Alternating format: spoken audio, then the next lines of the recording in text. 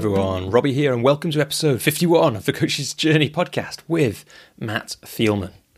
So Matt Thieleman admits that for many years he wholeheartedly dismissed the coaching industry. He also says he denied an important part of himself. Now, as the author of This Is Coaching and a renowned transformational coach, visionary and featured TEDx speaker on the topic of mindful leadership, Matt is adept at identifying when people and organizations have shut off vital parts of themselves. In this episode, Matt talks frankly about the barriers he had to overcome to allow the hidden parts of himself to be seen, and how experiences like the Samurai Coaching Dojo, created by former guest Toku McCree, transformed Matt's sense of belonging, as well as the spaces he creates for his coaching clients. He shares what becoming CEO of the founders coaching organization Pylea taught him about growing sustainably and building without burnout. Through his own struggles, he learnt that. And he outlines his goals for every business founder in the world to have a coach, for every coach in the world to be world-class, and for every human in the world to have the skills of a coach. In this episode, we also talk about broken leadership models and how we can fix them, how to handle difficult feedback and criticism, harnessing deliberate practice to train and improve as a coach, how we fall into the trap of outsourcing our decision-making capability, and the process of pitching, publishing, and marketing a book on coaching, which is a lot of fun. Matt shares details about his new pilot group program called Mastering the Coaching Game, which will take the principles of his book, This Is Coaching, deeper, and support coaches in applying those principles to their life and their work. One of the first things Matt and I talk about is how we nearly overlapped in Rich Litvin's Prosperous Coach community, but didn't quite. And if that community, one of the things it really showed me being on Rich's group programs, going to his intensives, was how powerful it can be to be in a group surrounded by other coaches. And a long way down the line, with some ripple effects and some changes and some iterations, that's where the Coach's Journey community came from. If you don't know about the Coach's Journey community, it's a flexible, affordable group coaching program where you can pay as little as £10 a month, so it's a lot cheaper than Rich's program, or up to £100 a month. And depending on how much you pay, you get different amounts of group calls, you get some one-on-one time with me, and the idea is that it creates a space for you to think and be coached on growing a thriving coaching business and thriving as a person while you do it. Recently I've been collecting some testimonials for that. And so I just wanted to share it to give you a bit more of a sense of what the Coach's Journey community is like. This is what one of the community members, Alex Swallow, wrote to me. It's difficult to put into words how much I've got from the Coach's Journey community. I think the biggest compliment I can pay is that by temperament, I've never considered myself a groups person, but the community is one of the first times I've ever thought groups could be a space I really enjoy. I've loved seeing the growth in community members and experiencing my own growth too. As a coach, I've learned so much from my business. As a human being, I've learned so much on my self-improvement journey. Robbie is both a masterful coach and a top bloke. It's getting a bit weird to read out a testimonial now I've said that. And he's been fundamental to my development in so many ways. Big thanks to him and to every member of the community, past and present. And that, again, is from Alex Swallow, influence expert and coach. And a big thanks to Alex and to other community members and supporters, particularly Joey Owen, David Norris, and Alex Whitten for their ongoing support. So you get a sense from Alex's words there, I hope, just how powerful the Coach's Journey community can be. And I hope you might consider joining us. You can find out more about that at thecoachesjourney.com/community. But before that, I really hope you enjoy listening to my conversation with Matt. I love how we open talking about why Matt had dismissed coaching completely, just like many of us had before we really got it to understand what it is. I love that we get to touch into the Prosperous Coach community right from the start, into Matt's spiritual side right from the start, and you'll have to listen to nearly the end of our conversation for this beautiful bit from Matt's book about Google Maps, which sounds small, but when I explained it to Miles Downey, who regular listeners will have heard and enjoyed the episode with, I explained this as one of the ways Matt talks about why coaching needs to be non-directive. And it's just, and Miles's word, he just paused and then he said, "Oh, that's brilliant." And it is absolutely brilliant. So listen out for that, or buy Matt's book to find that out. And yeah, I hope you enjoy this conversation with me and the fantastic Matt Thieleman.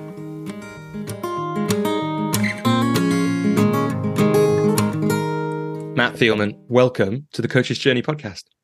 Thanks, Robbie. You got it right. I did. We were just doing a name jokes, talking about origins of your surname. Is it the same? Is it a German name? Not what I thought, a Belgian name, like the Premier League footballer with a similar name. I'm very aware as somebody who Weirdly, Robbie gets messed around with by people unconsciously more than Swale. I get like Robin, Robbie spelt in weird ways. I'm always quite aware that it's nice to be able to say someone's actual name. Although another guest I recorded with recently has a fantastic Catalan name, which I gotta say, I did not nail. But yeah, Matt, so lovely to have you here and to get to speak to you. And people who have been long-time listeners to the show will remember one of my favorite episodes with Toku McCree, who is in some ways is partly why we're here. We were just saying partly it's because of the work you do, and I was, your machine had already made me aware of you and that kind of thing. But Toku made this beautiful introduction where he said, to me, Matt is integrity, possibility, depth, love. What an introduction that is, eh? Thanks, Toku. Yeah. Yeah. So people who like that episode can now know that Toku knows something about what we might get in this conversation. And this is chat that could have been chat before we switched on, actually. But it is not now because we've already started. Like, I was reading the acknowledgements of your book, and you name some of the people that you know, particularly from the Prosperous Coach community. And I was wondering if we were we might have been in that, those kind of communities. They go through life cycles, right? Some people are around a long time, but a few of those names were familiar. Aaron Caulfield, Mike Harris. Like, I was at some of those things. I wonder if we were at, did you go to any Prosperous Coach intensives? This is actually a hilarious story. I was at April 2019 in San Diego. Okay. Yeah, I wasn't there. Yeah, I did London 2017, and then Santa Monica 2018, I think. Okay. So you were a little bit, because I never got to meet some of the folks I mentioned. I never met them in person through Rich's community. I just knew them online. Like, they were all Toku, Adam Bay, some of those folks. But this is what's the funny story is I'm in a coach community called Pylea. I was CEO of that organization for about a year. And one of the coaches in there, who I've known for a year now, Jomar Gomez, he's a great guy. 2 weeks ago, he texted me and he says, "Where were you on this day in April of 2019?" And I was like, "I don't know, probably at home in Michigan." He was like, "Wrong. You're in San Diego." And he sends me a picture of someone who was there at the event. He was like, "We were in the same small group and neither of us remember each other." Huh. So, you and this person were there? Jomar, wow. Yeah, he was like, he remembered the other person who was in the picture with me. Yeah. So he and I were in a small group of 10, completely forgot seeing each other. And once he said, I was like, oh yeah, I remember there was a guy who had really good shoes who dressed well from LA. And I was like, that was you. Yeah, you could I can see you, for people who are listening, you're gesturing to like a place in the circle. And I can really imagine that, he was sat over there. It's like, you could probably from some of those events, they're really memorable, right? They're very evocative. So I can kind of remember sitting in the foyer of the hotel in Santa Monica that we were in with the small group that I was in that day. I couldn't name everybody that was in that group, but I could tell you some of them. And I can see like the place and where, Daniel, who sadly died since then, and Louise, and I can kind of see them, Simon, I remember where he was. They're nice. Like, those places are really memorable. I thought that story was going to be, maybe it was, that he got, because we're recording not that long after April, whatever it was, that he got like a Google Photos or something like, on this day, I think 4 years ago. And then it's like, wait, it's this guy, on Facebook. That was exactly it as a Facebook one. So he was like, today I learned that Matt and I were here together. So that was a fun time. Actually, at that event was another guest you've had, Chris Joseph. Yeah. He's a great guy. Really good guy. Yeah. People should. That was a lovely conversation that Chris and I had, actually. We connected. I don't even remember why, really. We didn't meet through Rich's community. We connected somehow. We'd maybe seen each other on the online bits, and we connected somehow, and then he came on, and I really loved that conversation. I felt like we really touched into his story in a really beautiful way. And he has a way about him. So that's, I love that one. People can check that one out too. This is a fun way for us to kind of, I guess I did it, didn't I, by naming Toku as the kind of some of the catalysts for this conversation. It's a fun way for people to get a bit of a sense of part of your journey as a coach. And you've mentioned, how do I say it? Pylea? Is that how you said it? Or Pylea. Pylea. Yeah, so it's named after a plant. Yeah. Which unfortunately I don't have around me to show you. Yeah. People can Google that. Well, we can put a link to Pylea in the show notes. No, Yeah. we don't have to do that, Steve, who does the show notes. But so like I want to touch in on that. I have lots of curiosity about Pylea, and Mm-hmm. I'm sure we'll get to the prosperous coach and some of those people and their roles in your journey. But the place, like, and we might go back further than this, the place that'd be fun to go now is this thing, coaching. Matt's just published a book, everybody listening, called This Is Coaching. Yeah. So this thing, coaching, that you have a book called This Is. When did you first hear about it, know about it? I guess, it may have been there was sports coaching and things like that before it, and maybe that was where it came. But in the way that you think about it, that book is in some way describing. In a way that I actually took seriously. So yes to sports coaching. I played baseball for more than 20 years. So when I was 5 to 27, I played baseball, and played lots of sports. So I was really familiar with the concept of sports coaching. But this idea of transformational coaching, of the type of coaching that we do, I did not know about seriously until we'll say 2015, 2016. At that point, did you know about it unseriously? Had you got at that point? Did you have like some impression of like weird hippie cults, or like, well, I don't know what it would be that you would have had. I studied psychology and sociology in college. I was quite familiar with the idea of clinical psychology and therapists. I had a therapist in my early 20s, starting and probably when I was a kid. I went to therapy when I was a kid too. But so I had this idea of, you get trained to be a therapist. That gives you sort of permission and right to talk about feelings with people and to sit with them. And anyone who calls himself a coach, I had this very vague idea of it being pseudoscientific kind of BS. It's such an irony that for 20 something years of my life, I denied a massive part of me, which is this spiritual woo-woo kooky person who believes in this the power of conversation to transform lives. Like, it is my life. And for 20 something years, I completely denied it as nonsense. I remember my mom had the book Blink by Malcolm Gladwell, which is I dismissed it for like 5 years. Like, I'm not going to read that. It's BS. It's, like pseudoscience talking about decisions before decisions. Like, it's nonsense self-help crap. Like, I'm not going to read it. I have no idea actually where that was based in, but that was my life. And I just like wholeheartedly dismissed this whole industry because that was how I thought about things. And so I thought, oh, this is people who are just motivational speakers. They get on stage, they get people amped up, or they go in, they charge a whole bunch of money as consultants to, again, get people hyped up and to teach them the stuff that we all already know, which is like, make goals and do the stuff. Right? Like it's not hard. That was my whole perspective. And the way that I allowed myself to open to it is that I started, I had a career as a marketer, and largely saw the way that I describe it is that leadership as a model is broken. We have a lot of people who are disengaged at work. We have a lot of people who are unhappy at work. We have a lot of toxic cultures where people don't really like to go in to do the thing that they spend most of their life doing. And that was my experience generally of the business world. And so I started, I identified mindfulness as a tool to help us to open a door to speak about leadership in the way that I thought it could be spoken about. And I'm not kidding. As I started to get speaking opportunities in this, I put coaching on my website because I thought, oh, coaches get paid a bunch of money. I'll just sit with someone, I'll tell them what to do, and that's coaching. And then someone saw me speak and they asked me to coach them. And I literally Googled, how do I onboard a coaching client?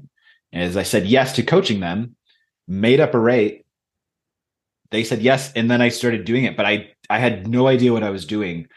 But it was like a couple of conversations in when I was like, oh, this thing is really special. Like just having the opportunity to sit with someone who is not in our day-to-day, who has a different perspective, who's willing to ask us questions or point to things that are really uncomfortable for us, that causes something to happen differently.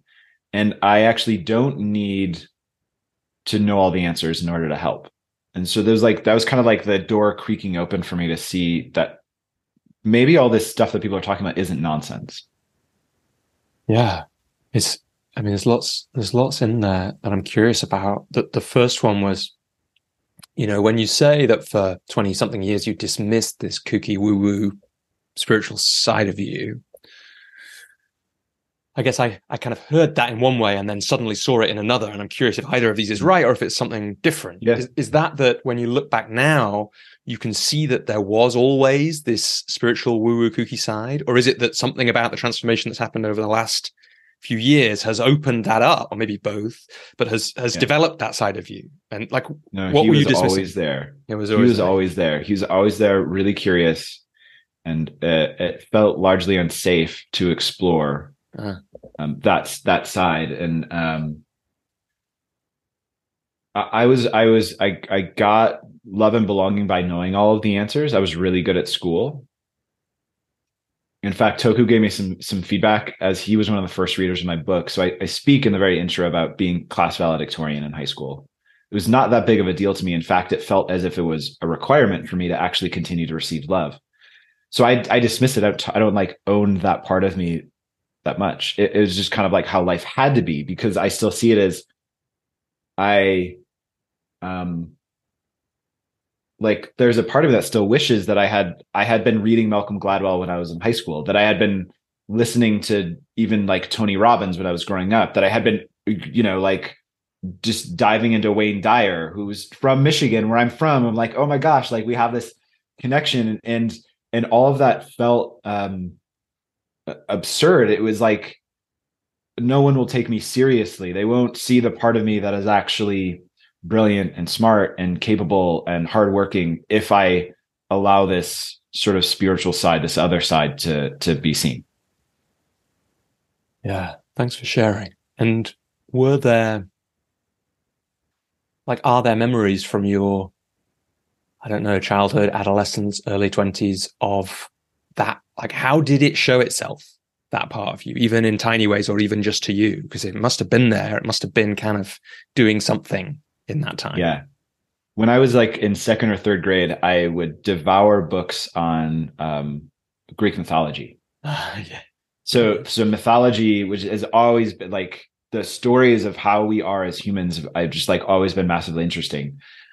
When I was in high school, I was very fascinated in Buddhism and the sort of Tibetan culture and that way of being. And so it's manifested in these curiosities and things that were like close enough that it felt safe to like dive into a bit. And I've always, I don't know, always, but say since high school, had a perspective on organized religion that is like, hey, I don't understand how the Christian version of God would send all of these people to hell and say they cannot be redeemed simply because it was before Jesus was born, or simply because they grew up on the other side of the world. Like that just doesn't, that like never made sense to me. And so I remember a conversation, I think in high school, I was like, I remember speaking of like having the memory of the place, I was in my basement doing laundry with my mom, and I said, and she was like, she was like, I'm a bit nervous or worried that you're not religious, that you don't have anything to hold on to. And I was like, no, Mom, look, I'm maybe not religious, but I'm deeply spiritual. And I believe that every God exists so long as we believe in it. And like, I look back, I'm like, why, how did I say that in high school? Like I was not like in an environment of learning that, but it was like that belief system was sort of in my essence since I was quite young. Yeah. Yeah.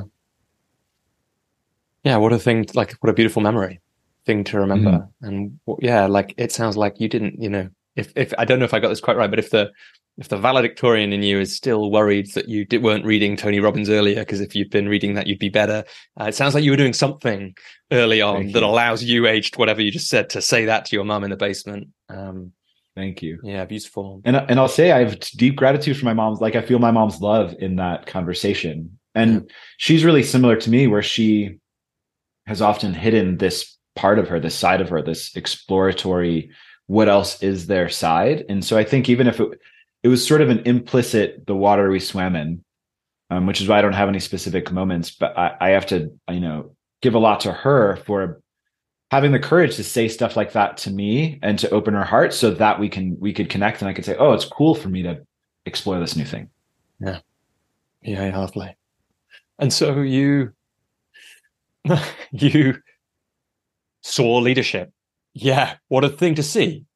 Like you saw the flaws in it and you Yeah. saw that idea that people spend all their life in work and how painful that is for so many people, and how I guess it doesn't have to be that way. That's some part of that story, isn't it? And it comes across in, like I said to you before we switched on, I haven't read all of the book, but it really comes across in some of the parts that I have, this sense of vision. Like I guess I catch it in myself sometimes, and people are like, why did you, and I remember being asked, like, why did you end up doing coaching? And for me, I just had this like idealism in there somewhere that it didn't have to be like that, right? Like it didn't have to be like, even in some of my pre-coaching work, it was quite good.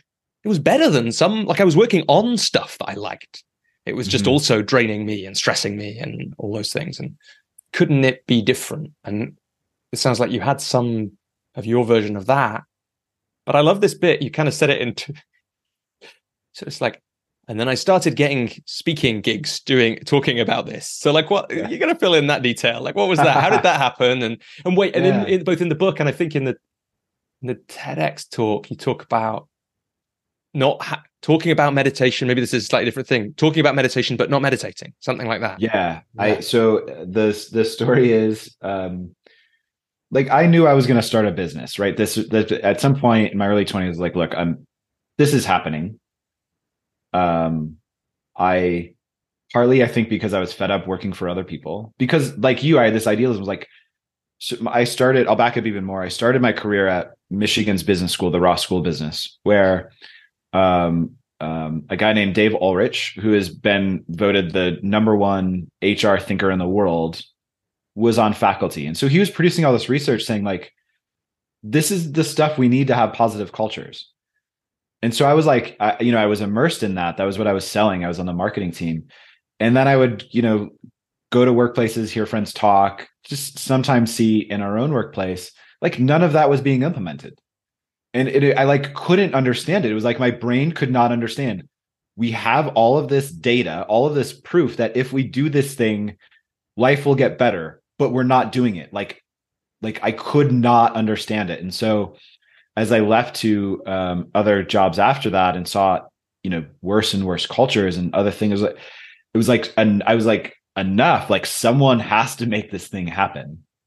And in December of 2014, I read a report that talked about drop-in meditation in New York City, and an organization where they would invite like high potential leaders, folks in tech and on Wall Street, to come and do meditation. And they talked about the benefits that created for them in their lives. And I was like, the stuff that they say that meditation creates is the same organizational sort of characteristics that all these leadership speakers are talking about. Like I saw a very clear path. And I had never meditated before. I was interested in Buddhism. I showed you earlier Donatello, who is a Teenage Mutant Ninja Turtle. Yeah. When I was young, I idolized them. I loved them, and they meditated. Did they meditate? God, I didn't remember that. So now I can kind of see them I can see them like doing it now that you've said that. Sorry, for people who are listening, if you're watching on YouTube, you've just seen Donatello. It's like what is like a 4-inch tall plastic action figure. Yes. I think when I was about 5, my mum has this she has this great like slightly painful story to tell. Her and her friends, we didn't have that much money. There were these kind of slightly knockoff turtle figures that you get, and they got them, and then they all fell to bits. So luckily, it wasn't just our family that had the knockoff turtle figures. It was the neighbors as well, something like that. But I think in the end, I got an actual one which looks like that. But yeah, so they meditated, did they? Go on. You Yeah, were going to tell the I story. I've got remember this vague memory. Yeah. in the very first Ninja Turtles movie, Leonardo, who is the leader, is sitting under a tree, cross-legged, like, in lotus, meditating, going, And I thought that you had to do a thing to meditate. I was like, oh, I don't know how to do that. I can't. It's too hard. But like the very like Western American response to meditation. I don't know how to do that. It's too hard. And so I read this report and I was like, that's the answer, man. Like, teach people mindfulness. It's the path. It's the doorway. And so I said, I'm gonna start a company teaching mindfulness in corporations. The kind of fuller story is that was even like a strategy to get what I really wanted, which is to create sort of a third space, a co-working space that is unplugged. And maybe even half of it is super high tech, and then half of it has no technology at all. You can come and have conversations, do art, write in notebooks, meditate, but I'm imagining that you've got some kind of technology to deaden the data signals so that no one can get on their phones even if they try. That would be cool. Yeah, like it was like basically like there's a big bowl and you just drop your phone in when you get there. You have your locker or something. But I was like, well, I don't know anything about real estate. I don't know how to open a space. I don't have money. I don't have community. Like, how do I do this? Oh, I can teach mindfulness as lunch and learns in corporations. They'll see that I'm legit. Corporations have money and people will start to respect me and follow me. And then once I have that, I'll have capital to build this space. And so 2 weeks later, I went to Shambhala meditation drop-in Nashville, where I lived. A month after that, I went to a 2-day or 3-day Shambhala sort of level 1 training or retreat. And I just dove in and I said, I'm going to do this thing. And at my retreat, I met an amazing mentor, Kashanti Maria, who she literally, like the first day of the retreat, it started like 8 a.m. And I, especially then, like not very much of a morning person, and especially like I'm quite permeable in the morning to other people's energy. And so it takes me a bit. So I got there and they had like a table set up with some food on it. I was behind the table in the corner eating food, trying to stay, like unconsciously trying to stay away from people. I didn't really have awareness of like that was happening. I just knew like I was tired. I don't want to talk yet. And she walked up and she was like, you're big. You need to not be hiding behind the table. What are you doing here? And I was like, who is this? Yeah. And she's like, what are you doing here? I was like, well, funny enough, I have this crazy idea. I'm going to teach mindfulness in corporations, but I don't know how to meditate. So I'm here to learn. And she was like, cool. We're supposed to meet. My name is Maria. I'm a therapist and I teach meditation, and I had a 20-year or something career in international business, and I have an MBA. Let's talk. And that like catapulted. We designed my programs together. Suddenly I felt like I could do it because I didn't feel like a fraud. And so we set up an arrangement where she would lead folks in meditation and I would talk about the science behind it. Because again, I was speaking in corporations. I was in the Bible Belt to introduce this idea of mindfulness in 2014, 2015, which is ubiquitous today. Like it's pretty much everywhere when we think about mindfulness. But back then, it was not that commonplace. So we set up an arrangement where she would do that, and I would speak on the benefits of mindfulness and enroll people in how that could help their organizations. And this was February, March of 2015. In June of 2015, I had started to tell folks about it. I had a friend who was running some workshop. She asked if we could lead a session. I had another friend who went to college with who ran an organization of students at UNC Chapel Hill here in North Carolina. She said, will you do a weekend workshop on mindfulness for us? And that was a start. And so when I say that I got opportunities, what really happened was I was really scared to market myself. So I would tell friends, and then some of the friends said, hey, will you come and do this? Because I was terrified to cold call. Yeah. And so it really came from me just having conversations with friends. Which I don't know if this is common for you, but with Rich and Toku and those other people hovering over you, like now that's if a coach comes to me and says, how do you grow your business? I'd say, well, one thing to do is like talk about what you're doing to your friends until they start telling people about it. And it's actually a very effective, and you can hear it in that story, right? Let's catch it. Like it's effective.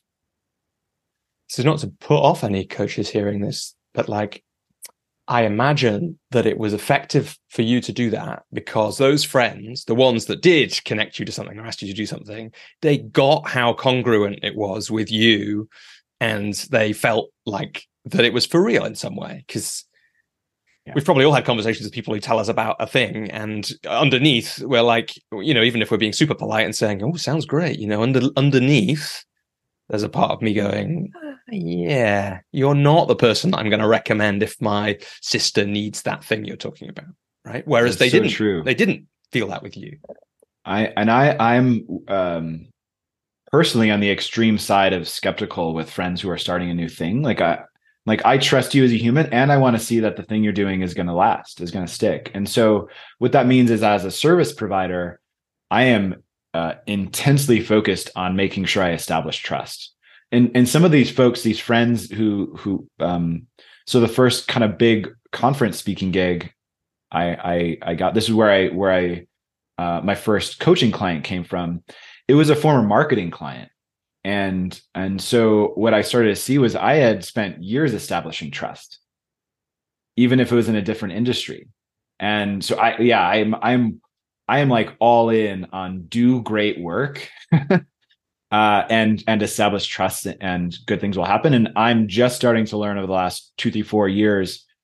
Also, like, ask for help. Like do some marketing as well. Yeah, right. Like do that thing, and like trust that you're legit, right? Like I'm far on the other side of the spectrum very often.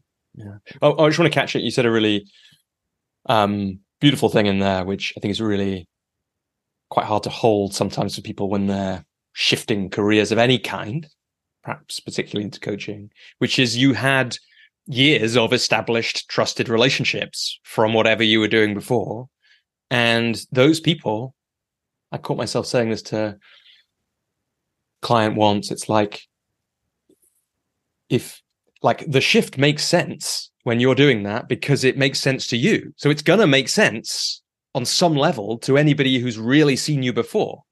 Mm-hmm. So if you've got those trusted relationships, just because you go back and go, I'm doing this slightly weird thing now about mindfulness that looks like it's nothing to do with marketing, they're going to be like, that makes total sense, Matt, because even subconsciously underneath somewhere, they won't say this, but it might be true. I felt that kooky woo-woo side of you the whole time. Yeah. And it's why I liked you. Right. And it's why we had that connection. And it's really what these people here need. So come and speak at this conference. Yeah, it's almost, as we talk about hiding that part of us, it's like, I trust you more now that you've told me about this. Yeah, interesting. Which is really, it's a wonderful thing to receive, and to be able to offer to other people, to say like, oh yeah, I didn't know, I couldn't have spoken that, but now that you say that, it makes complete sense. Like, hell yes, let's go. I got you. Yeah. And I want to get into coaching because it's kind of a cool, obviously it's kind of what this show is about, but there's just something like very matter of fact or direct about the way you talk about a whole set of things in that story. So I knew I was going to start a business. I did this thing with Maria. We got these things. There's probably a question here. I guess it's something like, was that's what it sounds like in the retelling. Was that what it felt like at the time? Like, what did it feel like through that process? Yeah, generally I feel fear. I feel afraid often. And when I tell these stories, I don't include it that much because it's sort of like, it's a presupposition for me in many ways. I'm always afraid. So like, why would I mention that's basically, yeah. And when I'm clear on a thing, nothing stops me. So it's kind of like holding a lot of things at once. So I was very clear that mindfulness was the next step. I was very clear that I was going to do this work to impact organizations and leaders. I was very clear that that was new and I was scared. And, you know, speaking of it, I was also had massive imposter syndrome. It was sort of like, I just kind of guessed that that was what came along with it. If I can say that. And in many ways, I think it held me back from having more clients earlier, because again, I was afraid to sort of market or kind of own and claim that. And yeah, I tell it matter of factly because that's often how life occurs to me. I mean, this is fast forwarding a bit, but I wrote This Is Coaching because last year in February, at the end of February into early March, I went to Hawaii with my now fiance. That's where we got engaged. We had this beautiful 10-day trip as a part of like me recovering from the year before. And we woke up, we had a very early flight. I had woke up at like 3:30 or 4 in the morning. And again, I'm not a morning person. I wake up with the sun. So it's dark and the book was channeled through me. Like there was a voice that said, "You're writing a book." And I was like, cool. When? It was like this year. And I was like, I don't know if that's possible. And the outline was in front of my face. We got to the airport and I wrote 80% of the outline on the plane. I say this matter of fact because that's how it happened. I had feelings, but then I got home and I just carved out an hour every day and I wrote. When life moves through me in that way, it just does. And the downside of that, and I love that you're pointing to this, that I can often forget, is that it's a big deal that I wrote a book. But because I said yes, and that yes, and then what happened after that felt quite effortless, I can discount that. Now, the publishing process of the book, I can talk about how that was hell. Like that caught me off guard, and that, you know, like, and so there's things that I can speak to matter of factly because they don't occur to me is that challenging. It was sort of like, yeah, I just kind of like walked through the things, but then there are other parts that just were like extremely challenging. And sometimes the things that are hard for other people are not hard for me, and vice versa. I know I find that quite hard.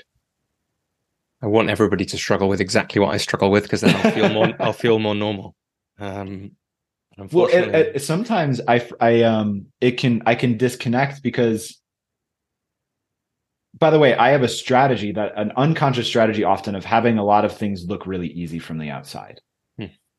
Again, like I got love from being the valedictorian, and so I learned to make it look effortless.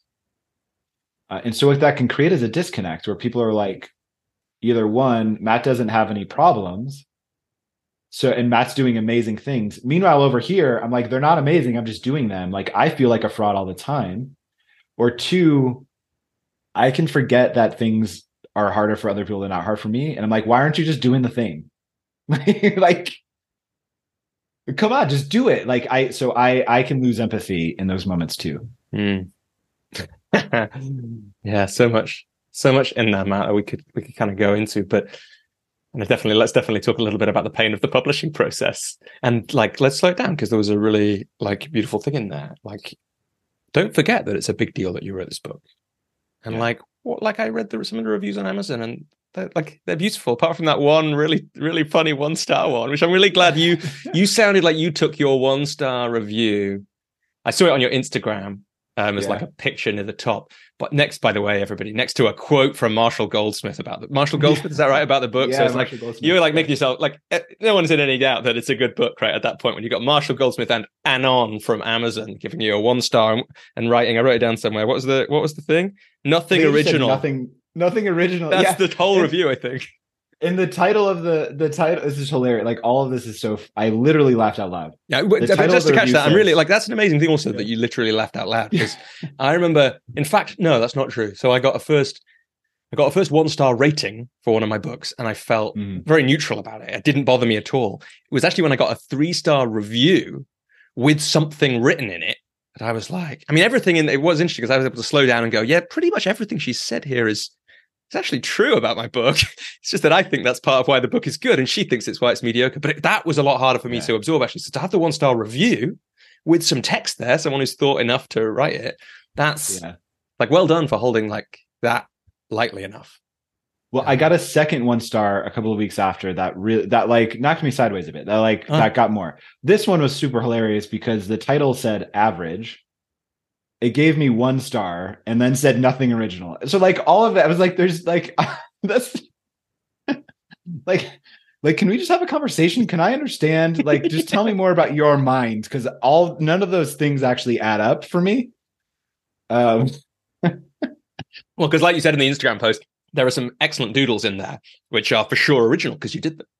Right. Yeah. I was like that. I know that that's actually not true. So it's a good one when, I think that's a really good technique when the mind is going a bit nuts on something like a 1-star review. It's like, factually check it, fact check. It's like, this is not 100% true because I have some drawings which are literally original to this book. So even if, as you say, one parts of it, I feel like I'm channeling my coaches and teachers sometimes, or speaking their words. The doodles for sure original. So this is not true. So I can open some space there. Yeah. Sorry, I interrupted. The second one. Yeah. Yeah. It got me a bit, and I don't recall the exact wording. I read it once, and I think I was like, okay, I need to put that away. Maybe it was that one actually that I noticed, and I thought, this one would have got me. Maybe it wasn't. Yeah, it was saying that, like, this is not actually quite useful for coaches. It's quite flowery language. I mean, what I take from that is like, I don't think you actually read the whole book. And so it's sort of like, read the book. Like, if you're going to give me a 1-star, like, read the book. And 2, I'm sorry that I missed you, because I quite intentionally tried to use language that folks would understand. And my intention behind writing the book was to give a framework for coaches that they could land on the ground and apply, even if I use really high level language as well. I personally think I did a good job of both. And so to hear like, nope, that like, I'm just going to entirely dismiss the one thing. It was like, oh, okay, maybe I didn't do as good of a job as I thought. And maybe I do stink, but but then there's like, also look at the other 40 reviews or whatever, which are mostly people saying this is so useful. And I understand why they're saying that as well. So yeah, look, well done. Because it's not nothing to write a book, and to write one about coaching, and to write one that is obviously really useful to a lot of people. From those reviews, I can kind of feel it reading the book as well. So let's hold that. And then go on. Yeah. Oh, there's a show I love called How I Met Your Mother that ran a few years ago. Yeah. And there's a moment where the main character tries to add a +1 to a wedding with like a week before the wedding. And he's like, how is it a big deal? And the bride just laughs and says, plan a wedding. and that, like that, I heard her voice when I get that review, and I'm like, I like laugh. I'm like, write a book. Yeah. Like go like, and like just go through the process and see what it's like, and then rethink if you would add that same review, because it has made me a lot more generous when people put art into the world by a long shot. Yeah, absolutely. And I think by the time I got to my books, I'm quite glad that they came after so much work and thinking about creating things for me, because I had by that point managed. I mean, the first book particularly took a lot, but the second one, the other one's less. But I'd managed to internalize some of those messages that we hear, like, the Teddy Roosevelt speech that Brene Brown loves about, like, listen to the man in the arena, not the critic, right? Mm-hmm. And it is a really different thing. Like, you're right. When you're speaking to someone who's been in the arena of writing a book or publishing it, it does have a different, even if they were to say, which hasn't happened to me, thankfully, so far, but maybe it will soon, your book is crap. It would come with a different feel to the feel of a friend of mine who's never put anything of themselves out in the world saying your book is crap. And the other one, of course, is, which I think I got from Litvin a bit, but also from other people, is like, it's not for everybody, and that is okay. Mm-hmm.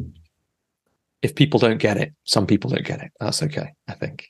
That I'm learning increasingly that. And I can tell that to people as a marketer, like you want ones and tens. Yeah. Right? You want people to say this is not for me or for me. But for your heart to hold that is a different thing. Yeah. Yeah. And do I have it right? You wrote and published 4 books in a year? It was about a year. They were written over 3 years and then published. Then there was like a 2-year gap, and then they were published over 1 year. Yeah. So it wasn't, they were all written in that period of time, which I have to keep reminding people because the books really are about people getting out of their own way and finally doing the things that they've been wanting to do, like writing a book. And so I'm always really careful with the practical how I did that stuff so that to make it real, because I want it to be exactly real. And I don't want anyone to think there's no possible way I can write and publish 4 books in a year, because like Robbie did, therefore I'm not meant to be an author because I didn't write and publish 4 books in a year. So I'm always like catching those things. But yeah, they did come out in a year, which was kind of relentless, which is partly why now this year, and we were saying a little bit before we switched on, I've got like a load of stuff going on in personal life. But even before that, I was kind of worn out from the process of publishing 4 books. And I also, last year, I set myself a challenge. My marketing for my book was to try and appear on 100 podcasts in 2022. And that plus the books, that was like all my goal energy for like, I don't know how many years. So I'm on a different, looking for a different energy this year, which has been great in some ways. Because if I was trying to set those kind of ambitious goals for this year, I would have been at this stage abandoning them because of loads of stuff that's happening in our lives right now. But let's come back to publishing the books and maybe the book a little bit more in a bit. Let's go to this beginnings of this shift when this first person I think it was the client from Marketing Days invites you to the conference. Someone looks on your website. I love it that so wait, because before you said, actually, I'm going to rewind another bit. You said that you had this kind of skeptical view of coaching. So when you put it on when did that change? Did that change when you were it was only 2 sessions in, you put it on your website despite thinking it was kind of motivational speakers and hype? Total classic marketer move. Love it. Total classic, right? Like, yeah. Because what I was trying to do was figure out a sustainable business model for what I was doing. Yeah. And I was looking at this saying, like, I think that corporations will pay me. I don't know, it's unproven, but all of the sort of market research I was doing at folks who were also speaking on this, they said coach. And I was like, okay, I'll put coach on my website. Like it was that almost that simple of like, let's at least say it. And then I can put it in my bio. And then maybe one day it'll happen. I love it. And it's kind of a sign. And then you get asked, and then you do some, and then you felt what could happen. Now, what's interesting is the way you described feeling what it could be like, that there's something to this. You must have been doing it, right? You must have not just been giving motivational speeches and telling people stuff they already knew. Yeah. So somehow, I mean, partly because you'd Googled how do you do coaching, but like, how do you do coaching? Yeah. But like, what do you think?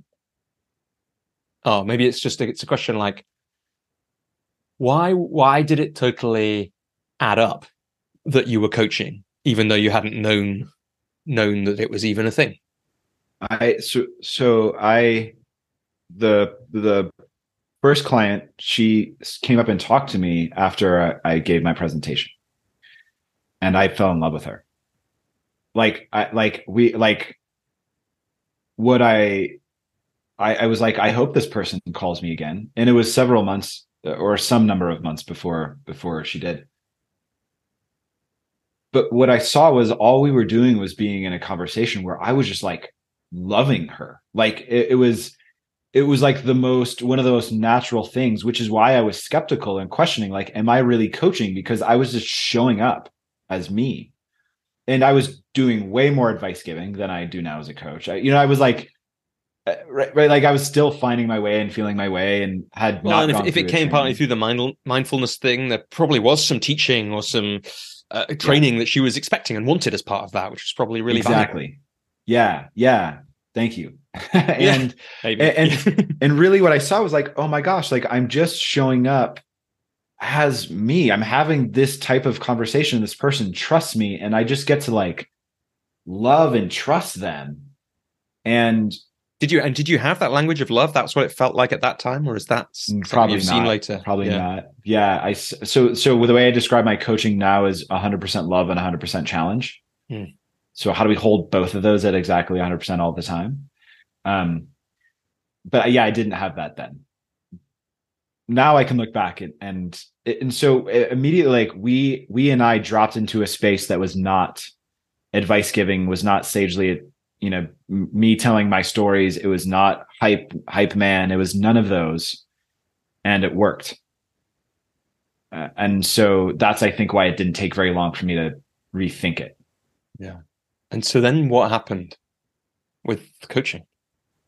And so at that point, I had quit my full-time marketing job. I was doing freelance marketing. I had moved across the country from Nashville to Connecticut.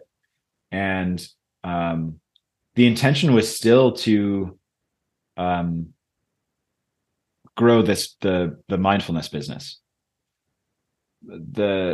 So my first client, I think I charged $250 a session, or maybe less, maybe $500 a month for 4 calls. I think that was what it was, $500 a month for 4 calls. And I had another friend who said, "Hey, will you coach him for a little bit? I can pay you $20 a session." And I was like, "Yeah, cool. Let's do that." And they were my first 2 coaching clients for a year and a half. And I was getting some opportunities to do mindfulness stuff. And I was mostly doing marketing consulting work. And this led us to maybe I had another coaching client by 2018, but that led me to say in like January of 2018, I need to get a training, because like I'm more and more focused on this coaching thing. I'm less and less interested in speaking or running workshops. And also I'm asking people. And why do you think that was? Part of it is that I realized kind of twofold. One, mindfulness became more of an en vogue thing. And so yoga teachers were taking $50 an hour to run these workshops. And I was asking for $100 to $300 an hour to run the workshops. And so it's a matter of like, how do I didn't know how to justify it, because I was still brand new in the process. It's like, yeah, I feel like a fraud all the time. I don't know why you should pay me. And also, if you only value it at $50, then this is probably not a conversation. So that was part of it. And then part of it is the way that I'm thinking about it. So I created this framework for mindful leadership that became my TEDx talk. And that's kind of the high level what of what I think is successful leadership. And I realized now, looking back, what I couldn't articulate, but I can articulate now, is I still have this bias that just speaking about it in workshops and not really getting into it, getting in the deep practice of taking a look at ourselves so we can develop self-awareness, taking a look at our relational patterns so that we can develop awareness of others, having accountability so we can focus on what's important, like being in these deep conversations about it was not going to produce the what. So the how became coaching. It was like, do the stuff that gets us to the what. And so I immediately went like, oh, cool, let's go deep. And so in many ways, unfortunately, I abandoned the speaking maybe too early in favor of coaching. But I found myself that I was more and more drawn to these coaching conversations and what coaching was and how it all worked. Yeah. And so there's some then, I need something more, you were saying, a training, something like that. Yeah. So I was like, well, I don't even know if I'm coaching. Yeah. And I'm doing this entirely in a bubble. And so I lived in Connecticut. I looked at an ICF certified in-person training. And at that point, I was still in Rich Lippman's community, still at a Facebook group. And I saw Toku post about the Samurai Coaching Dojo. And honestly, he completely tricked me. I told him this later. I signed up for something. He sent an email that said, "Hey, I'm opening spots just to talk to people. If you want to grab 20 minutes with me, let's talk." And what he did was send me in the Coaching Dojo sales funnel. So So I signed up just to get a conversation with this guy who seemed like he was doing cool work. And in 20, 30 minutes with Toku, it became abundantly clear that that's what I was looking for, was the dojo. Yeah. And specifically what that was working with people who were not all beginners. So I looked at the curriculum of the training, and half of the curriculum was psychology stuff that I had learned and embodied. And I was like, well, I don't want to waste half of my time like rehashing this stuff. And I, again, had a little bit of judgment on people who would go through a training but not make it their vocation, not be super committed. And again, like when I'm clear on something, I'm clear. I was like, look, this is what I'm doing. I only want to be with people who are going to make this work. And Toku, we talked about the dojo, and what I realized was I would be one of the youngest and earliest coaches in the cohort. A lot of these folks had been coaching for years. I would be in the same room with them. And the type of learning was not book learning, was not lecture. It was in the moment practice with feedback. And I said, I want to be the dumbest person in the room, which is sometimes challenging for me to do. And I imagine it would be really challenging in an early level coaching. So let's go do this dojo thing. And it profoundly changed who I am as a coach, what I believed about coaching, what I saw available as coaching. And I found belonging for one of the first times in my life with this side of me that we talked about that I was afraid to let out had full reign and permission to be let out. And I went, oh my gosh, this feels so good.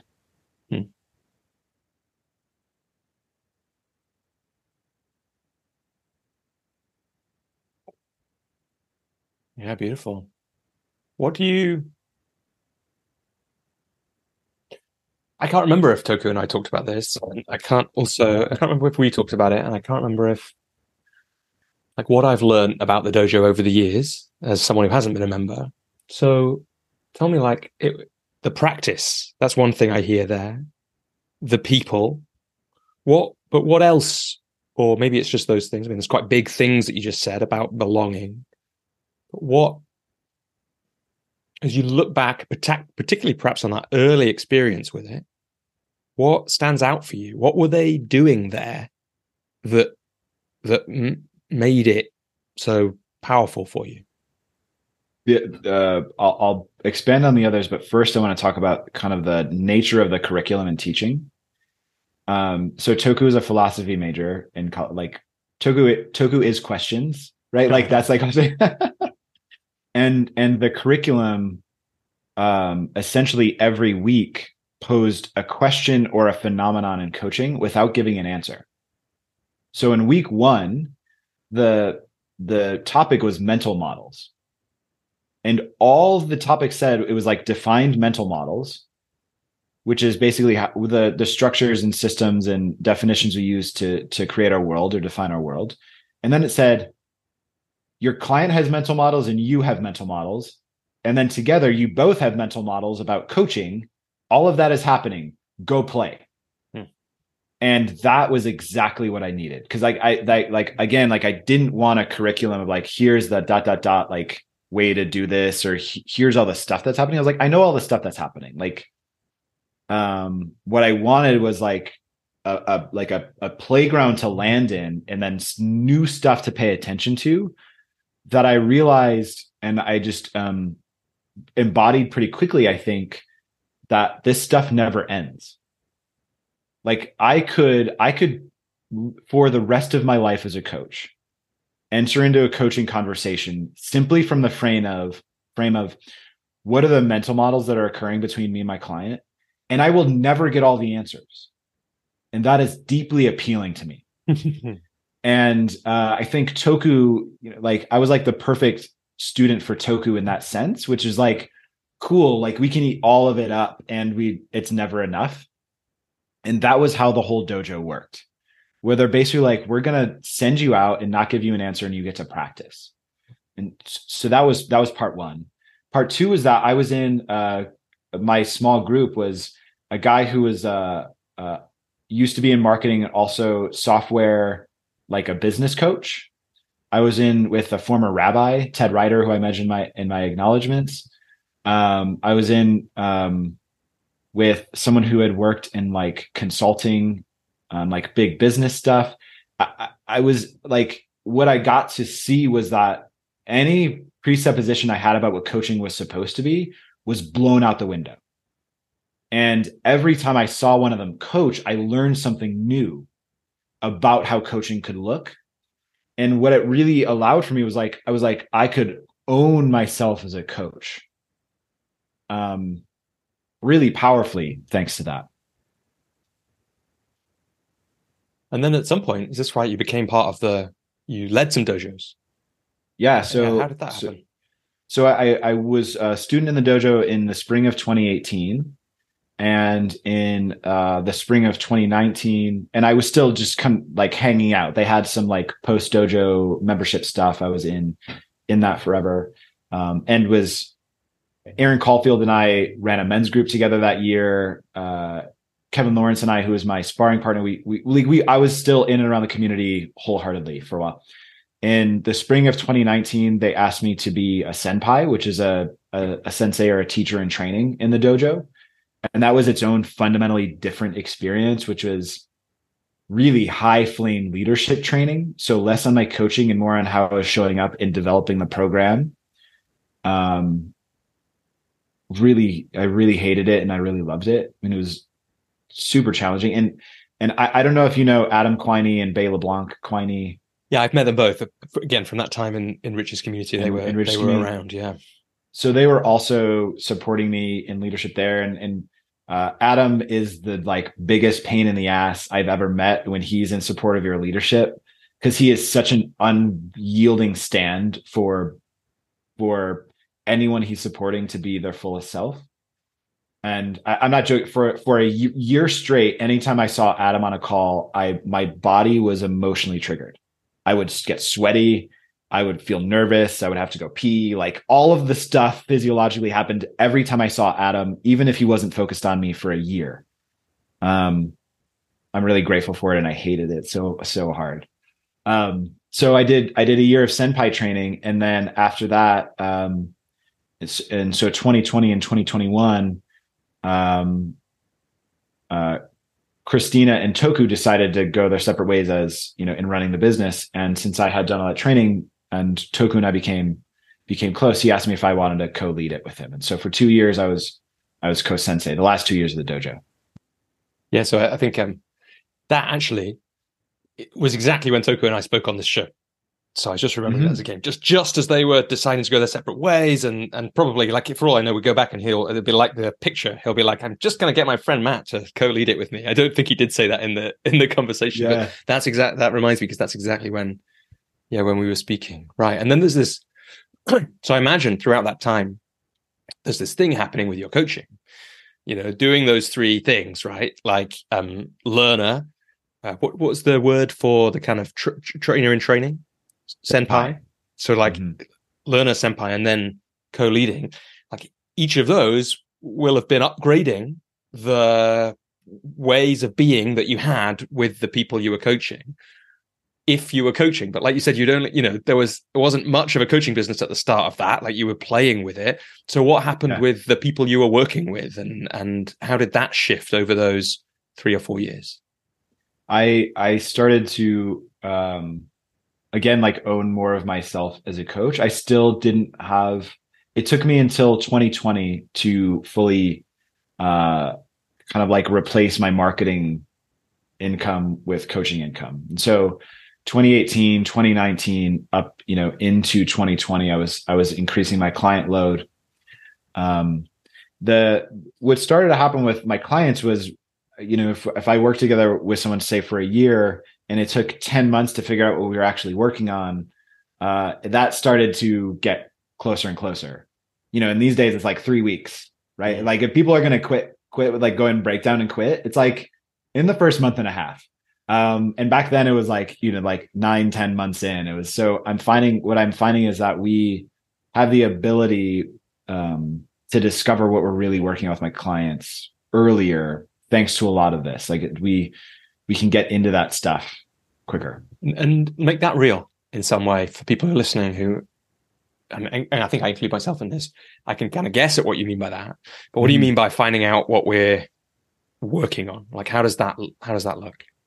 So as a coach, what I am constantly interested in, I'm looking at a couple of questions. One, what is currently impossible for my client? What do they think they can never do? And so often what that looks like is that's a thing that's too scary for them to even ask for. And so it might be like, I want, I worked with a startup founder once, and one would think that working with a startup founder, having the coaching partially paid for by their investors, we would work on business. We started working on romantic relationships because it was like, what feels impossible? Like, oh, having like a deeply committed romantic, intimate relationship. And it became clear to both of us when we saw that, that would shift everything in their life. And so what I'm like, that was the kind of the crux, right? Like, if we looked at relational stuff, that would shift everything. And it would be the stickiest, scariest, most fear-inducing part to look at, right? The part that is kind of like, I don't want to look at that. I can't transform it. It's never changing. And I'd say when I was a younger coach, we would have danced around business stuff for a long time. And I would have been afraid to actually point to, like, I think this is what's actually happening. So that is that a helpful example? Yeah. Great. So it's like seeing that key core thing, the ability to see it, and then the courage to risk naming it, right? Yeah. Because this might not work and they might go away. Yeah. And how did those people, that startup founder or otherwise, where were they coming from as you shifted into coaching and as the coaching practice? You said you gradually got it to the place where it could replace the marketing income. Yeah. Like where were these people coming from as that happened? How were you? We talked about how you developed your practice. How are you developing your coaching business, I guess, or the pool of clients? I started getting some clients from the dojo, just being in and around the community, even before I was a teacher. Just showing up, and just being there. So the dojo has been a great source of clients. I was doing I would show up to in-person events after I moved back to Michigan or when I was in Connecticut. So I go to entrepreneur events, I go to networking events, I just talk to people. I went to a college reunion, and I have a now 3+ year client who went to my college, which is really fun.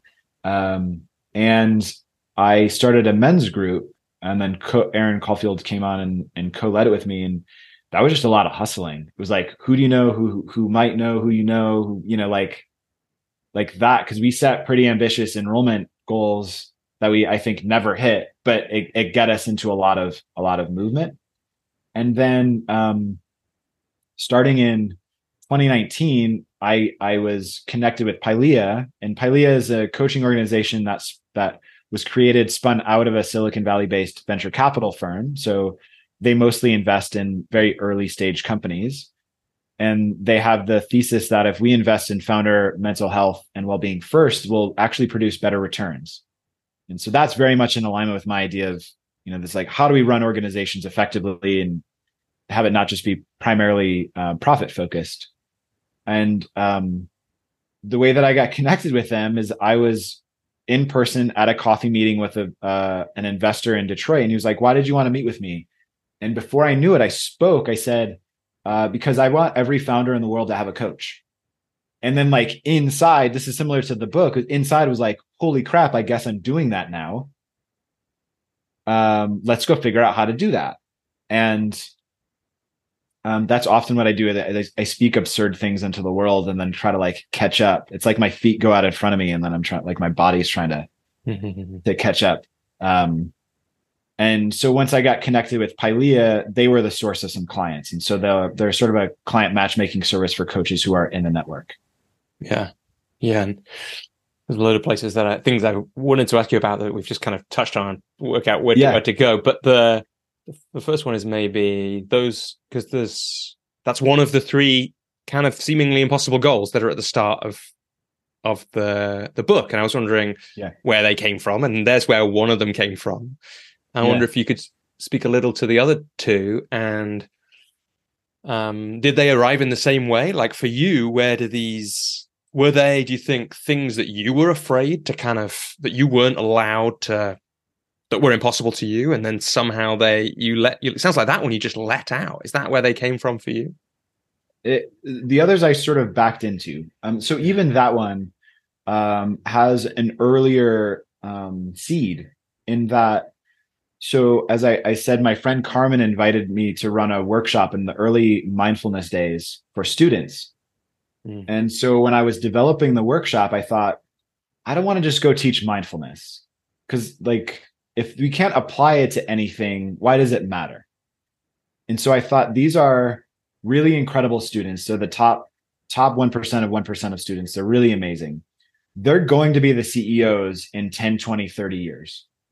And so therefore, what skills, tools, and abilities that they need to develop so that they can be the CEO that I want them to be selfishly in 10, 20, 30 years to help the world. Oh, that's how I developed the mindful leadership framework.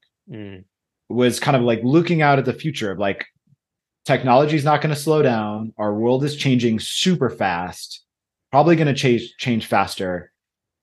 How can they be successful? So I developed self-awareness, awareness of others, the ability to focus on what's important, very fundamental internal games. And as I then started to extrapolate that over the next couple of years, I realized, oh my gosh, startup founders, when they have 1, 10, 20, 100 employees, if we can support them in creating successful organizations as cultures that I want, it's way higher leverage than trying to turn a company that has 100,000 employees, 10,000 employees. And so that's how I backed into this. Well, let's just get a coach for every founder. Like, let's just, let's like back into the highest leverage point. And so that was how that emerged, kind of like unfolded as again, as I was speaking to more people and kind of, I generally have a high level systems view of the world and culture. Like I sit around and think about stuff like that. So that's how that one came. The other mission, number 2, is for every coach in the world to be world class. When I was speaking that first impossible goal in a men's group, one of the guys, Robert Glover, who I love, he wrote No More Mr. Nice Guy. Really incredible dude. He looked at me and goes, well, what does it matter if every coach sucks?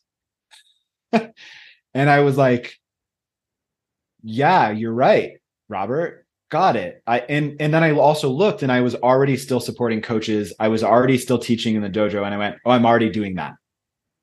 I'm already trying to make sure that every coach who at least comes through my door, who I interact with, understands what coaching is, understands the responsibilities of coaching, and is willing to commit to this thing in the way that I am, which is, this is an infinite game and we're always going deeper.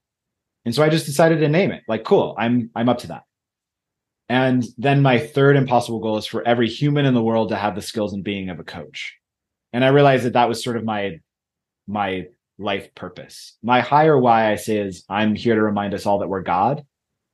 And, like the like developing and cultivating these skills and ways of being is a reminder of that. Like, they're both sort of intertwined in a really fundamental way. And so the last one is simply a reminder for me of, I think, why my soul is here in this life. Interesting. Like a couple of years ago, and I wonder if it's just like echoes of it. I'm not quite going to get it, I don't think, but I did some work on purpose, and what came from me just one day, a little emerging through, was the shared purpose of humanity is to create the kingdom of heaven on earth. These words just came out, and I just got this sense of like, I think that's the same as that higher why that you just said. I think it's like they're kind of one. I studied maths, right? So they, like, one implies the other. They're just equivalent, right? Essentially, on some level. Beautiful, and I love it's interesting. I hadn't got that reading those goals, but when you say them, it is like they are a kind of those 3 impossible goals. They kind of point at each other. It's like, actually, if you take one away, the other 2 don't make sense. And so it's lovely to hear that. And I like the idea of, that systems thinking. I just love to be around people who are able to do that, because you would get to these leverage points. Like, right, I could just, if I just see this thing that I want, and then I look, where's the leverage? And then I end up, founders. That would imagine that, right? Imagine, high leverage there towards all those towards the other towards the third one for sure, and the higher why. Yeah, really beautiful. And I'm going to do a slight, because Robert Glover was part of that story. It's good, it works. But one of my other things to catch from before was men's work. And Aaron, who I met in fact, Aaron, I told this story when I started the podcast interview with Toku. My first awareness of Toku was Aaron getting coached by Rich in the intensive in London. Aaron came all the way to London for the intensive, and I was like, wow, those kind of people who were doing that. I was like, this is and then of course 6 months later I was in Santa Monica. I was like, whoa, what is going on here? But there was something about Aaron had something about, 99% sure it was Aaron, had something about there are some people in the room who I'm really intimidated by. And that was like part of what had come up from the invitation or the question that Rich had posed to everybody. And Aaron had put his hand up and they were doing something. And he was like, Rich said, point to one. And Aaron turned around and pointed and said, Toku. And that was the first time I was aware of Toku, was like Aaron being intimidated by him. But yeah, I love that. And in there is, you mentioned men's work a couple of times and doing that work. It's in your story. I've read about it, maybe in the book somewhere or on a web page. And, you mentioned John Wineland, who was, I did a couple of workshops with at those intensives, and David Data, whose book had a massive impact on me. So I'm curious for you, what came out of men's work for you, and why is it important to you?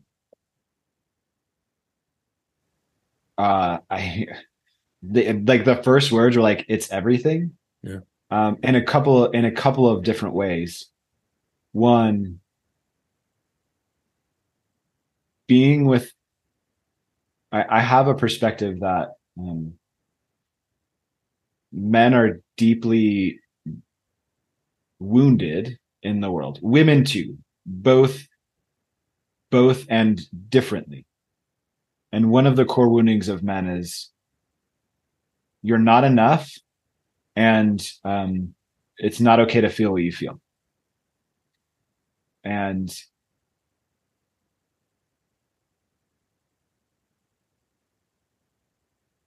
one of the most profoundly healing experiences of my life was for me to express what I was feeling and who I am in a group of men, and to be received with love.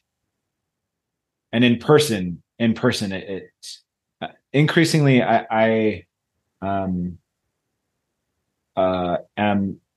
thinking about the physiological nervous system shifts that happen in transformation. Like, if we're energetic beings, our bodies have to change in order for us to transform. And I experience men's work, especially in-person embodiment focused men's work, as one of the most powerful ways to shift, to change my body and allow for me to be more fully expressed and more of myself, by being able to express or share my shadows, the stuff I was most afraid of, my most deeply painful moments. So a very specific example is that my father had suffered from bipolar disorder. He was an alcoholic. He abused drugs, largely to simply cope. He and my mom divorced when I was about 3. He was in and out of my life, but struggling with his own life until I was 12. And I discovered he had lied to me and said he had no longer been drinking, but found out he was drinking again. So I told him I didn't want to see him again. So I separated from my dad, and then he died when I was 16. And the first time I saw him in 4 years, and the last time I saw him was in the ICU or in a hospital in a coma. So I had a lot of wounding from that. And I remember being at a workshop with 40 plus men with John in Mount Shasta, being held by other men as I fully expressed all of the anguish, anger, fear, sorrow, loss. Like I could not name the feelings. There's so many. And to be witnessed and loved and encouraged. And then as I was just sobbing after, to receive the touch of men and to receive the love. And it still brings emotions now. And And that way I say it's everything, because I can only receive love now in that way because I was able to go through that painful experience. My body can receive more love. My body can receive more of all kinds of stuff. But life is fundamentally better because I was allowed to let go of that, and I wasn't closed down at all from others. Why for you is the fact that it was men meaningful in there? I want to catch it partly because I'm curious what your take on that is, and partly because I know I could kind of give some version of my answer to that, but I know also that people find the idea of men's work kind of weird sometimes, and I think partly it's because of that question, like, why does it matter that it's only men there? I grew up learning that men were dangerous. The only emotions that I saw in men, and this is a very broad brush, but we'll just run with it, was anger and fear, and generally fear coming out as anger. Love was happened and was awkward and was almost never talked about, right? Yeah, and like I don't know that I told, like, my dad told me he loved me with his whole heart often, and he was super volatile, and I didn't really believe him because he wasn't in my life, right? And so like I learned to not receive that love.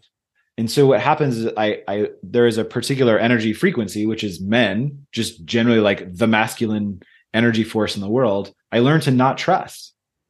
So my body, my nervous system took on a shape that says, don't trust that, don't open to it, don't receive anything from it. Look for the other shoe to drop when it's going to become angry, kind of like always test to make sure it's okay. I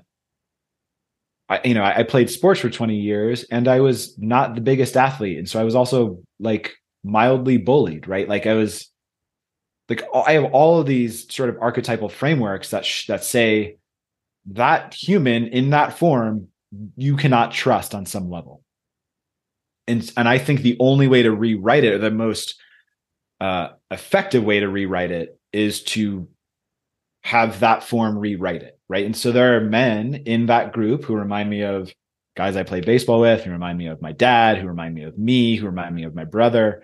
And to receive this new type of energy from them, I think is the way to transform it. It's similar to like, we move through spider phobia by being around spiders and learning that we're okay. We have to go through the thing in order to be able to regulate in it. Yeah. So this is just something like, I haven't done very much men's work, but I did just before COVID, actually, I did a retreat, and you can feel it, can't you? Like, you can just feel like the thing that is different when the room is just men, and in that particular way, because it does happen in other places. It happens, like you say, in the changing rooms. It happens on a sports field. It happens in the certain bars or pubs that are showing certain sports at certain times. So it's either almost or completely men, but it's quite a different thing to be, I don't know, explicit purpose and the containers that people can create. It's very, one of my reflections would be, I'm just remembering it really, that like, we don't have those healthy men only spaces. Really, maybe they used to exist at certain ways at certain times in certain cultures, but we don't really have them now, unless we're lucky with sports. But mostly people aren't. Yeah, most people aren't thinking about that. Yeah, let's make more of them. Yeah, it sounds like you did with Aaron. That's like powerful, amazing work to have done.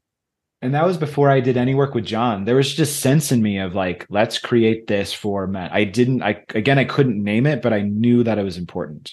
Yeah. The other aspect that's really important, I think fundamental to like doing the work with John that David Data inspired, which is the fundamental sort of sacred masculine feminine energy work, was it allowed me to feel and to have language to understand the world way more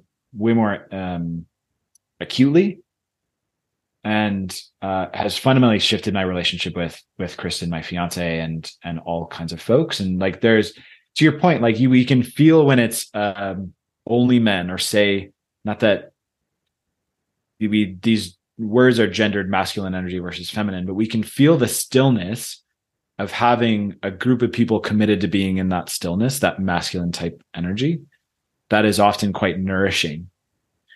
And when it's a bit mixed, and I grew up really mostly having relationships with women. I was in baseball. I mean, I played baseball. I was in sports, but my close relationships and often the workplaces I was in were women dominated. Yeah. And so, through doing men's work, I had the opportunity to be able to feel the difference in environments.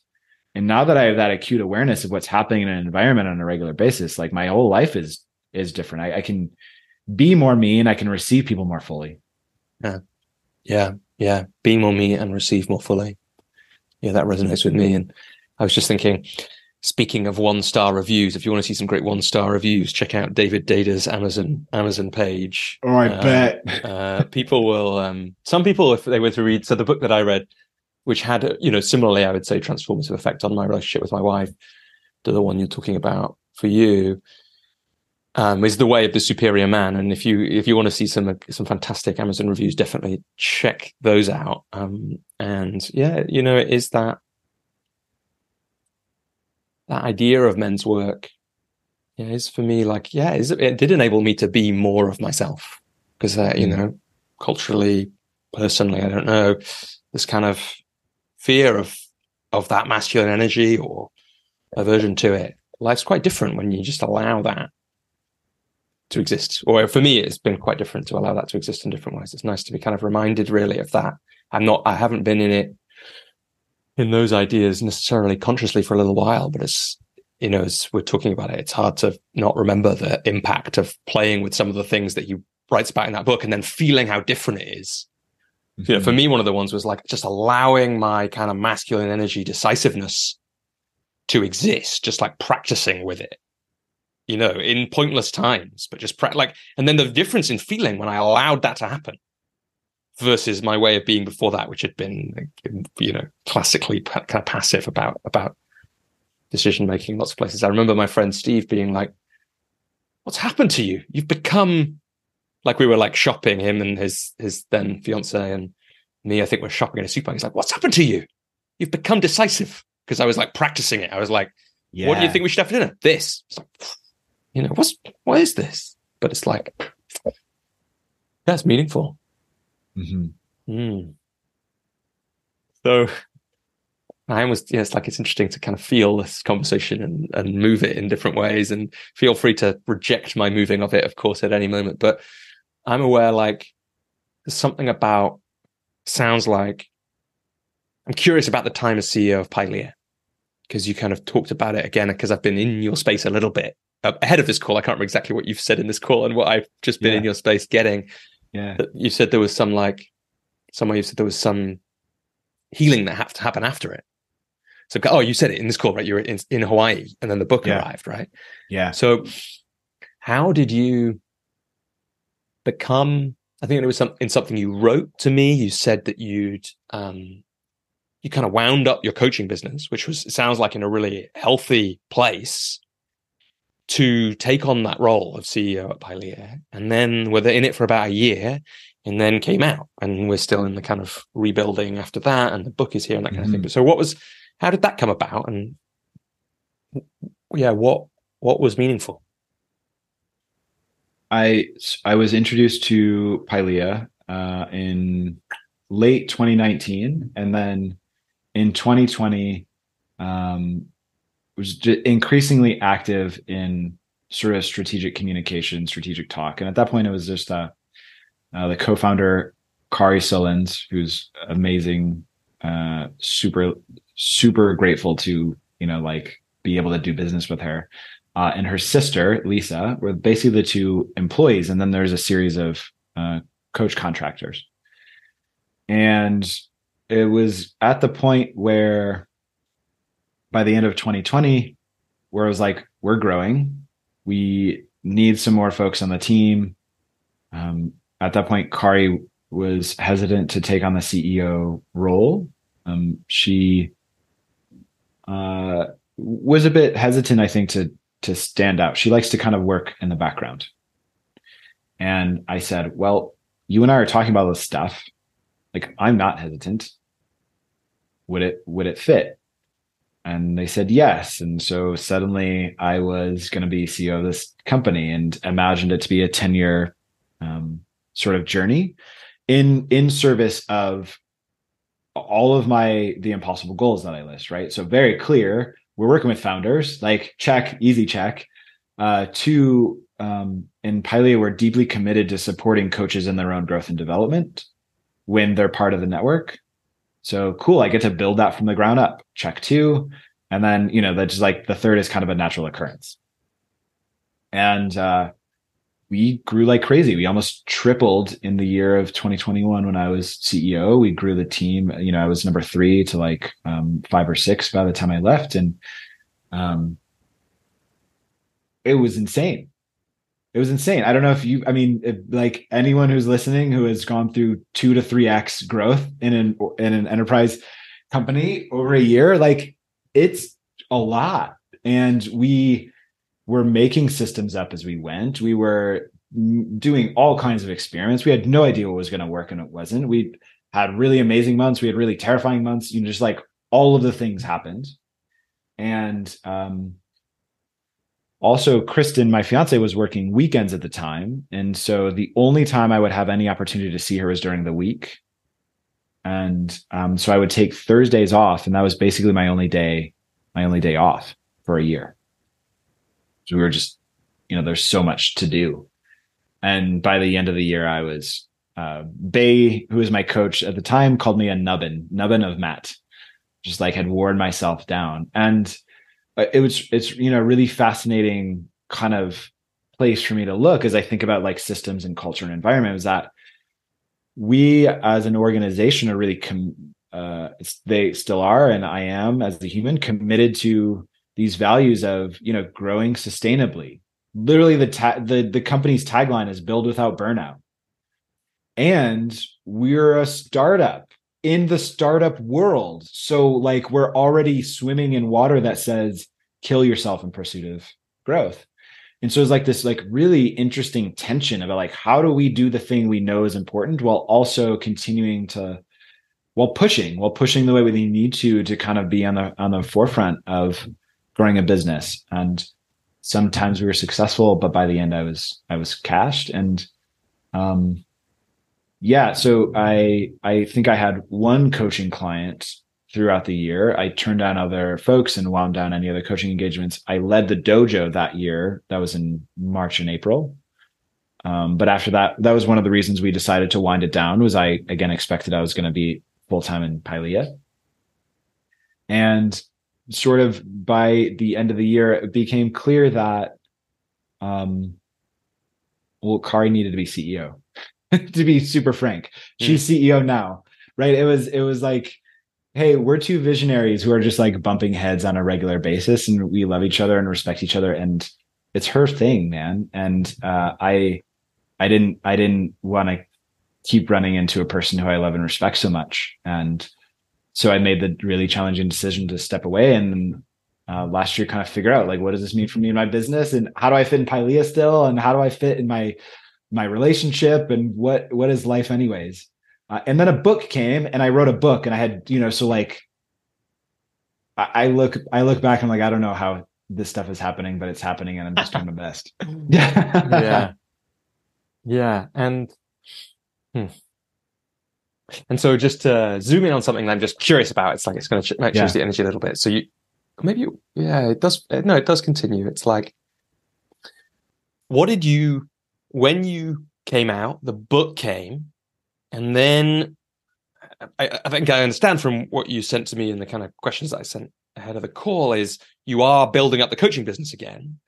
Like, what did you how, knowing everything you knew, because it's an interesting thing to do, right? To go to build a coaching business. So like how, like on a kind of back of envelope, I think you sent this to me, so I could kind of probably got it written down, but What did your the coaching practice you wound up, look like? Yeah. Like roughly how many clients, what kind of, mix of there's the dojo was there, maybe the men's group, there's like a few different things in there. What did that look like? Yeah, it was, the dojo or the men's group, we sunsetted after 2019. So in 2020, I probably did $90,000 to $100,000 in revenue, up to 8 clients at a time. I would have loved to have more clients, but that's where I was. And I've always had it served a mix of coaches and then founders, leaders, etc. sort of folks. So I went into 2020. Like looking at 2021, I was like, cool, my coaching business is going to grow. We're going to do the dojo again. We're going to grow that. It's going to be great. Then see if there's more stuff. I'm going to probably lead some groups. Like 2021 is like, even without Piley, it was like, this is going to be by far the best year of my coaching business. And then I, took on what I planned to be a 10-year adventure. And I exited that with like, oh, first of all, I can handle so much more stress in my coaching conversations. I was having conversations with people and feeling like, oh, this thing right here that they're feeling or that we're talking about I would have been really insecure, kind of like not knowing what to do. And now I'm just kind of like watching myself be entirely okay. So that was fun. Yeah. That was fun. I up leveled, and the side effect of that was that I had folks quit on me in 2021, last year, 2022. Earlier, I didn't ever have I'd never had a coaching client quit until I think 2021, early 2021. And so last year, there were like 3 or 4 folks who quit. And I was like, what the heck is happening?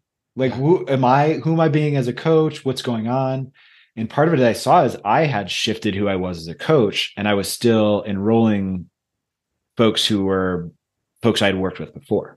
And so I was inviting them to play a different game, but not explicitly. And so I had to start to make a decision of like, if I want to work with these folks, then I have to play different as a coach, or I can start to look at different folks who are more willing to be, in deeper spiritual conversations, in like my ability to hold them in intense pressure that, would have been challenging for me before, but, I'm going to confront them more, basically is how it is. So am I courageous enough to enroll those types of people who are now scary for me to enroll, right? Because it was a little bit playing safe. So I got to be confronted with that last year. And last year I made 1/3 of the income that I made in 2021. And in many ways thought I was going to have an even better year than I had the year before. But like, it was sort of like 2 steps forward, 1 step back, or sometimes 3 steps back is, at least revenue wise. Yeah.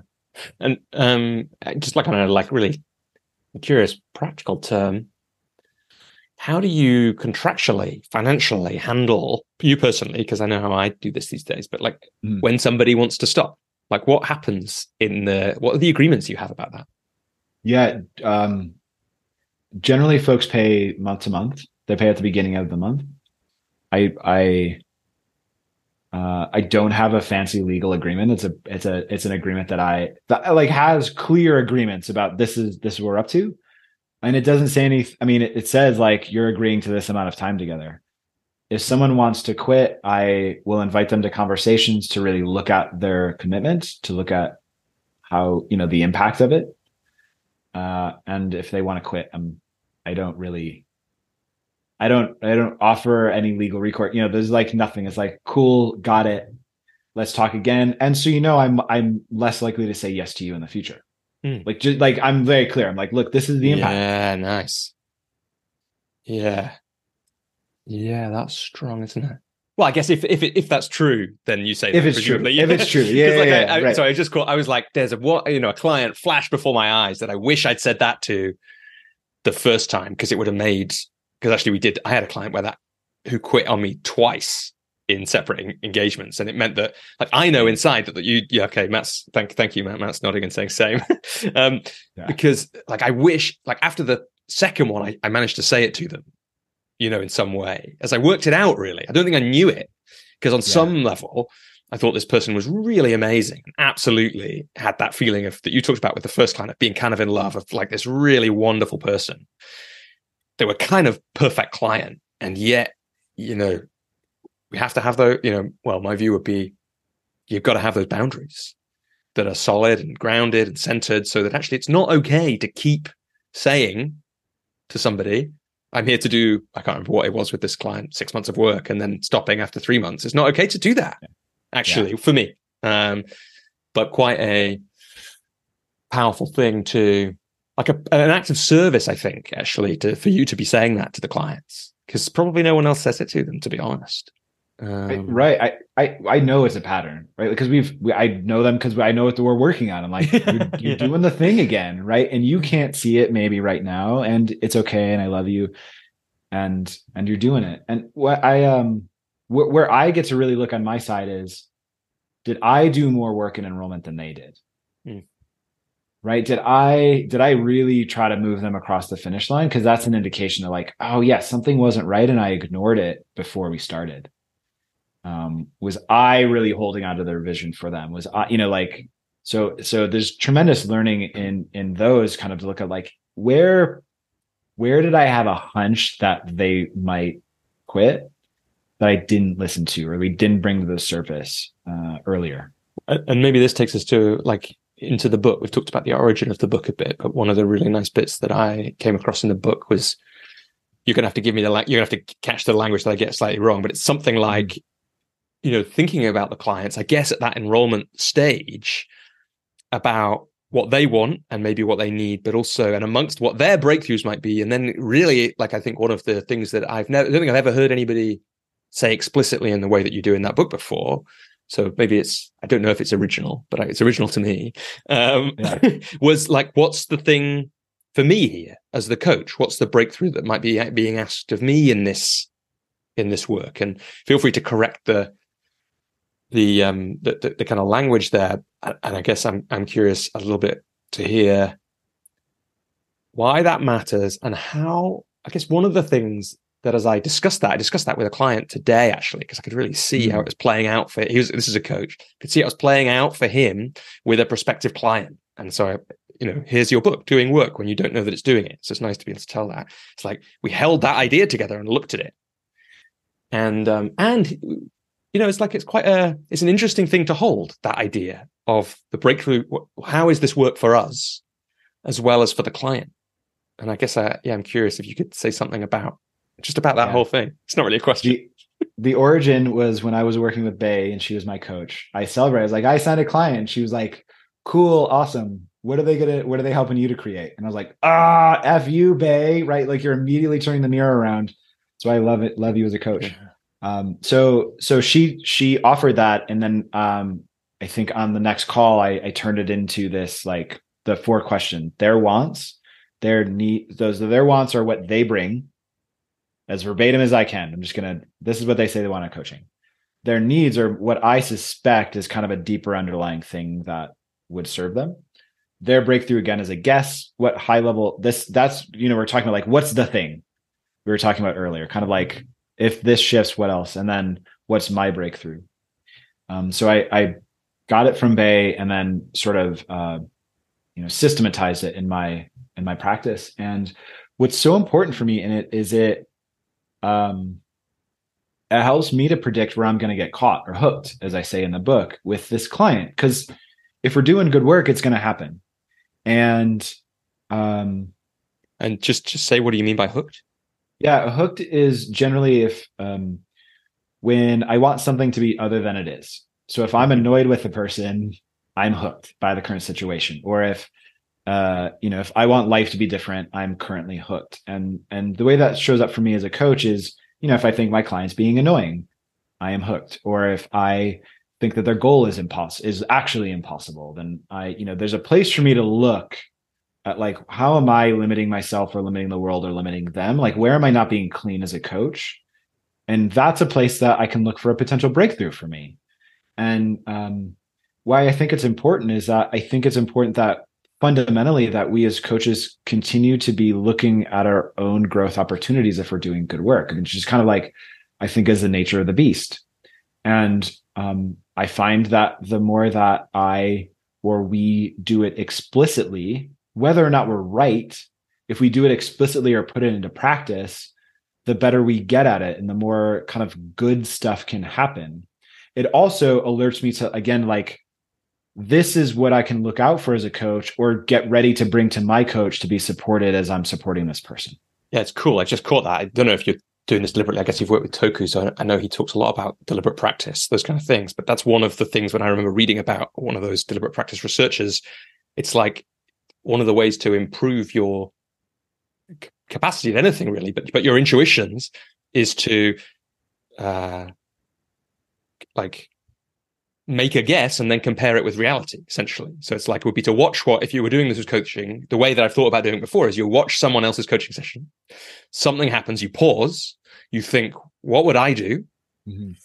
And maybe you'd have a few ideas of that. And then you watch what they do and you watch what happened. And then you go back to what you thought you would do and reflect on it. And that's a way of training yourself. And I'm just getting that this practice that you've designed is probably also why you're catching those things earlier, right? Because you're training yourself each time you do it to, okay, if you look back at that at the end of the coaching program, then you're really training yourself. It's like, oh, I thought it was going to be this, and I was kind of right, but actually there was this whole thing I missed. As well as, like you said, the advantage of being ready to get the coaching, the supervision, it's like by naming, I really get it, by naming what your breakthrough might be, you just make it much less likely that the reason you need that breakthrough gets in the way of the other person. It's like also a practice of, it's okay for me to be human in this, right? If I am intentional at the beginning of saying I'm gonna get hooked, then when it happens, I can add so much less significance to it. It's not a big deal. And at least that's important for me as a coach and as a human. Like, the more I can, increasingly I'm saying it, normalizing human experiences. Just accept that this thing is going to happen. We don't create it by that, but just like say it's okay if it does, then it's way easier to kind of work through. Very similarly, one of the things I do now with new clients is before we go fully to yes, or before our first onboarding call, I have them write, what are all the ways you're going to try to screw this up? How are you going to get in your own way in our work together? How are you going to try to quit? What's going to show up? If I have clients who are in a new relationship, I have them write, like, how are all of your survival mechanisms going to try to screw up this relationship? Let's just get them on paper. And then when they show up, we can celebrate because it means we're on track. Yeah. I'm going to steal that one straight away. That's going in my, in my intake. It's really good. It's really good. Matt, this is, let's do. A big part of the book is a GPS analogy. Mm. My favorite bit of the GPS analogy that I've come across, like I said, I haven't read all of the book, is this beautiful story you tell about being in Madrid and the difference about how you know Madrid compared to how you know even where you live now.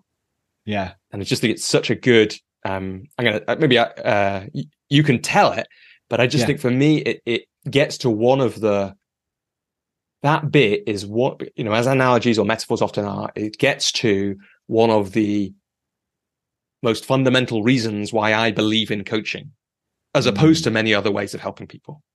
So I just wondered if you could just give us a little bit of that story. Yeah, happy to. And then I want to hear how you were kind of relating to it, because I want to learn that.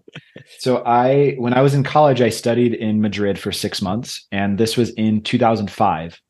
So the phone that I had at the time was a prepaid little brick kind of phone that could send text messages and like call, and that was it. I think I had Snake as the game, that kind of.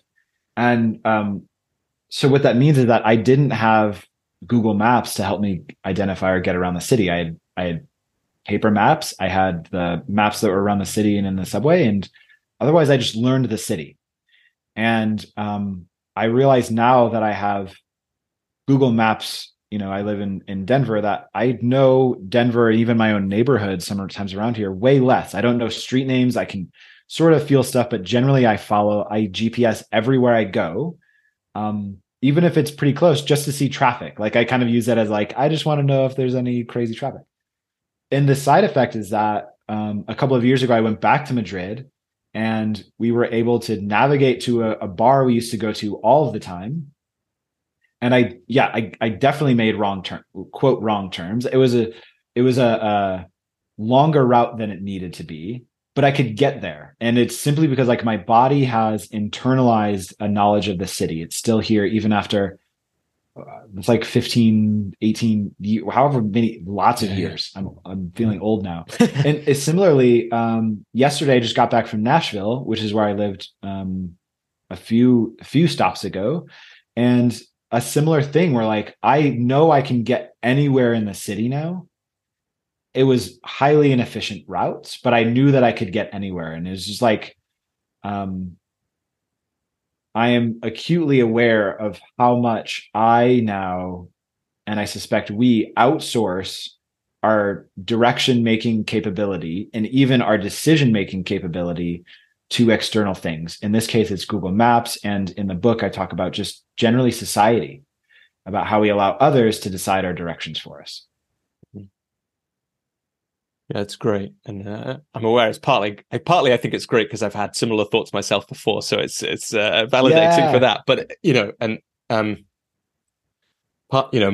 my example. So we recently moved to the West Midlands near Birmingham in England, and partly to be near my wife's parents. And my wife's dad knows he always loves to talk about road names and like I don't know, I can't remember how it works in the US. I think you have like numbered highways and things, don't you? Like it's the same here. All those like the B whatever, we have A roads and B roads and motorways, that kind of thing, which are highways. And he'll like, oh, did you come along this road and that road? And I'm like, I don't know. Like I never know the answer to that, because you're bonding with your father-in-law. It's like, yeah or no, depending on with that about that level of certainty. And he knows the country differently to me, but I'm really aware that, and I don't think this is necessarily a bad thing with travel, right? Because one of the things that technology allows us to do is remove the weight from our functioning of needing to know how to get anywhere. And the metaphor, and there is a knowing of a place that's really wonderful. And I'm enjoying now I'm here. To be honest, I couldn't have, before we moved here, I couldn't have pointed to even which direction which town is, even the ones of which of stations I've been picked up and dropped off from many times. And it is a different thing now to be living here, to be able to know which town is that way and which one is that way and which way is north, and those things, which amazingly, despite coming here for getting on 10 years before we moved last year, I couldn't do. And the reason I think that it lands so much for me with coaching is just because it speaks to that in a way like, well, it's like, is it a developmental shift? I don't know. It's like when I ran so I had a really fun time. God, is it only last year ago? Maybe 2 years, maybe 21 into 22, I think, running some coaching training for a consultancy who wanted to train some coaches. And through a series of fortunate events, me and my friend Mike ended up doing it. And we had a wonderful time really recreating the training course that we'd both studied. And one of the moves that in some ways, the reason I wish I'd had that metaphor is because one of the moves that I think is hard early on for some people as they're coming to coaching is understanding why it's better to ask the question than give the answer to the person you're trying to help. And if I'd had that metaphor when I was teaching these people, like I think they got it, but I think that would have brought that home much more, in a much more grounded and full way. I think the reason that metaphors or poetry works is because it gets a complex concept better than prose. I don't think that's an original thought, but that's like what I love about it. It's like they'd have just kind of sunk into that because they could understand what it'd be like to have your Madrid level knowledge of themselves versus your Denver level knowledge of themselves, right? You can feel why the Madrid level knowledge would be preferable. And I think, I can't remember if you named it in the story now or if I read it in the book, that the time in Madrid was short, right? Compared to the time that you might have lived in Denver or some of the other places that you've lived. It's like you can, it doesn't necessarily take that long to get that kind of thing. Yeah, it was 6 months compared to, years in some of these other places. And this is, I think, related to both we talked about being in this practice as a coach of identifying our own breakthrough, identifying or at least guessing what our clients might need. All of this to me is it's a practice of learning to look inward and trust ourselves for ourselves as a coach. And then for our clients, I think coaching fundamentally is getting in lots and lots of reps of what do I want? Where am I now? And then how do I move? And it's like that simple over and over again, but it brings up so much for us. Yeah, just to catch it, sorry, Matt, to do this, but for people who don't want to read the book, Matt's just really nicely summarized there. Those are the kind of key, that's the key move, right? What is it like? What do I want? Where am I now? And how do I move? Yeah. And what's in between, right? And then if you, what you get in the book, which is great, just to make people actually want to buy it, is you get to double click on all of that, right? In textured ways. So, yeah, it is that. And I guess in there, I caught like that. I think maybe in that, this is a new thing that I had when you were talking just then, like, in that metaphor is, something like the Madrid level knowledge is more integrated, so that the GPS for me, sometimes what we're outsourcing, like what we want to is for me, the struggle is I'm outsourcing it to not to the world necessarily, but to my thinking self, which is not able to know the things that a more integrated version of me is able to know. And that's kind of, probably always and forever my work. I hope so. And that's why I think it's so worth asking the question personally. People ask me like, how do I know if it's my ego versus my desire? Like, I don't think you know until you try it. Like, I don't think it's an intellectual exercise to try to distinguish between this. I think we get to move and experiment and be in the muck of it and then find out and then hope, get better next time, practice again. Yeah. Yeah. Lovely. Matt, I'm aware we're coming vaguely towards the end of the time now.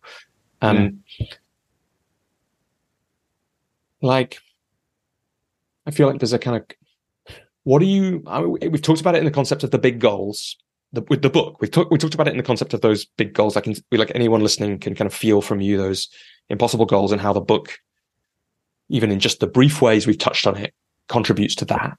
Obviously, particularly that second goal. But what's important about the book and what it does in the world to you?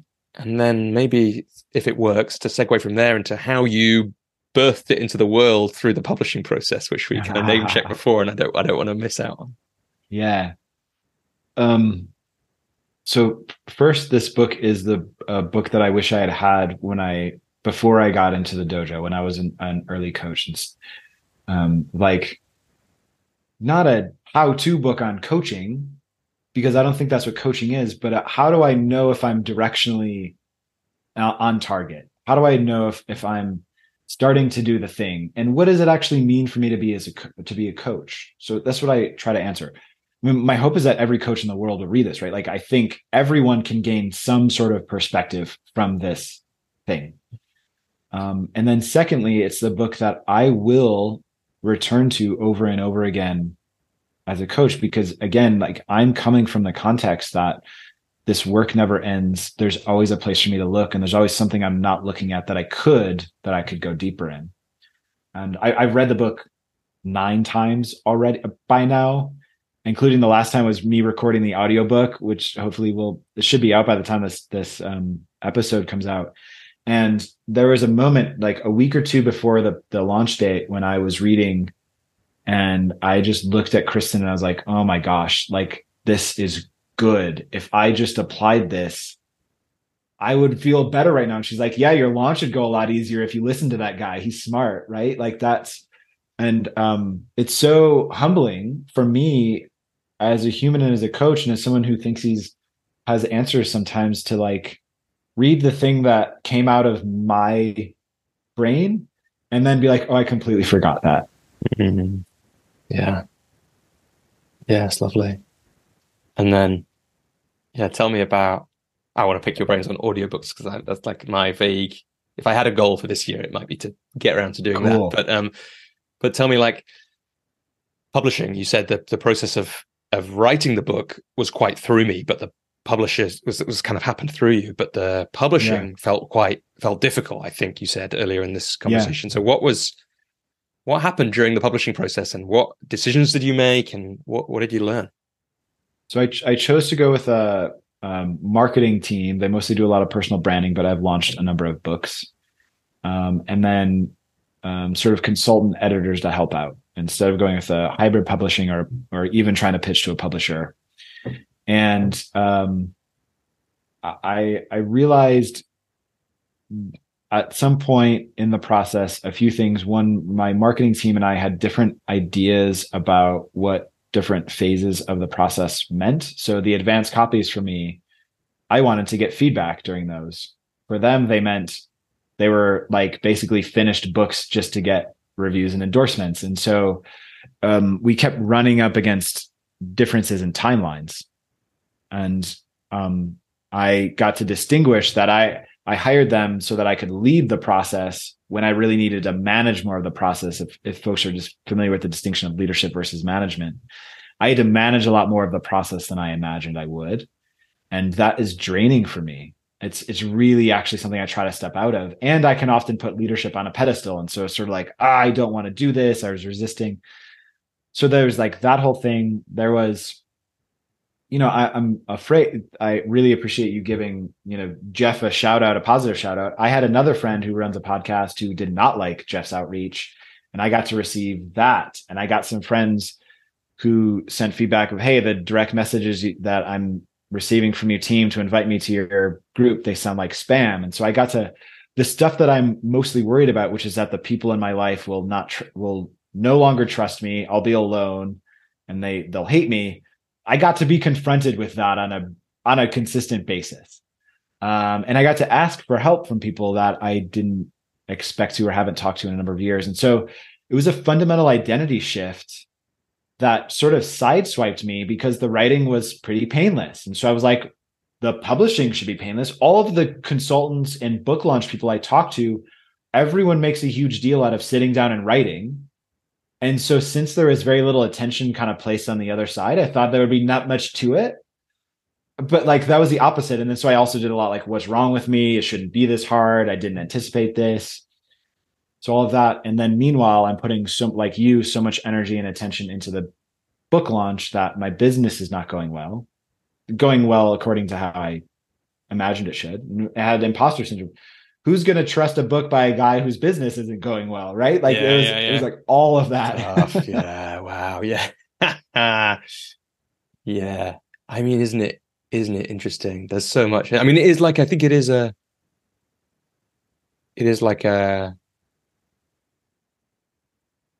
very courageous thing to create, this book that you've created, for that last reason that you said, right? It takes to let, I guess what I catch is the person who admires courage and creativity. That's a big part of who I am.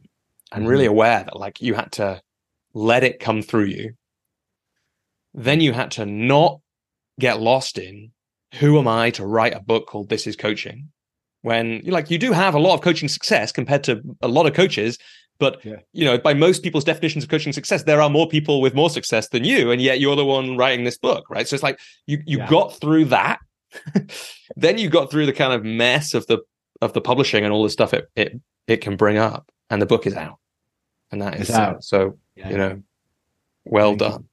Thanks for seeing all of that and acknowledging it. Yeah.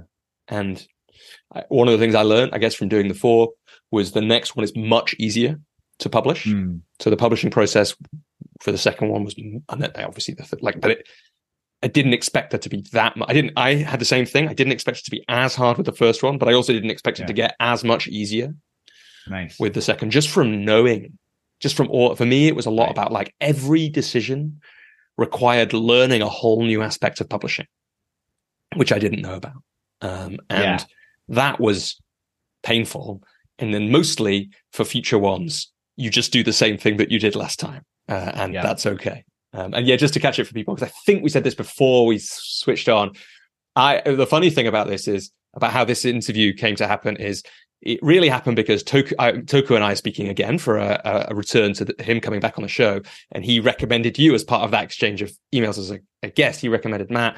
And I was like, I know Matt's name and I've heard of Pylea before. What is that? And then I went back through my emails and I found emails from one of Matt's team, Jeff, doing what I thought, I genuinely meant that, I thought were like it, well, obviously it was enough. It was A, relevant enough to me, and B, well enough written email that I had been on your website and looked up Hylea, and I'm pretty sure added you to my spreadsheet with potential guests for the future before Toku's nudge. You have to need a second nudge to make something actually happen. So yeah, I think at least, and like the endorsements, the reviews, like that team has obviously also done some work on that, which is great. And I'm glad there's an audiobook coming, because I think hearing that book and the way it's written in your voice, I imagine that'll be an impactful thing for people. Thank too. you. Thank you. Yeah. So, Matt, I loved you sent through,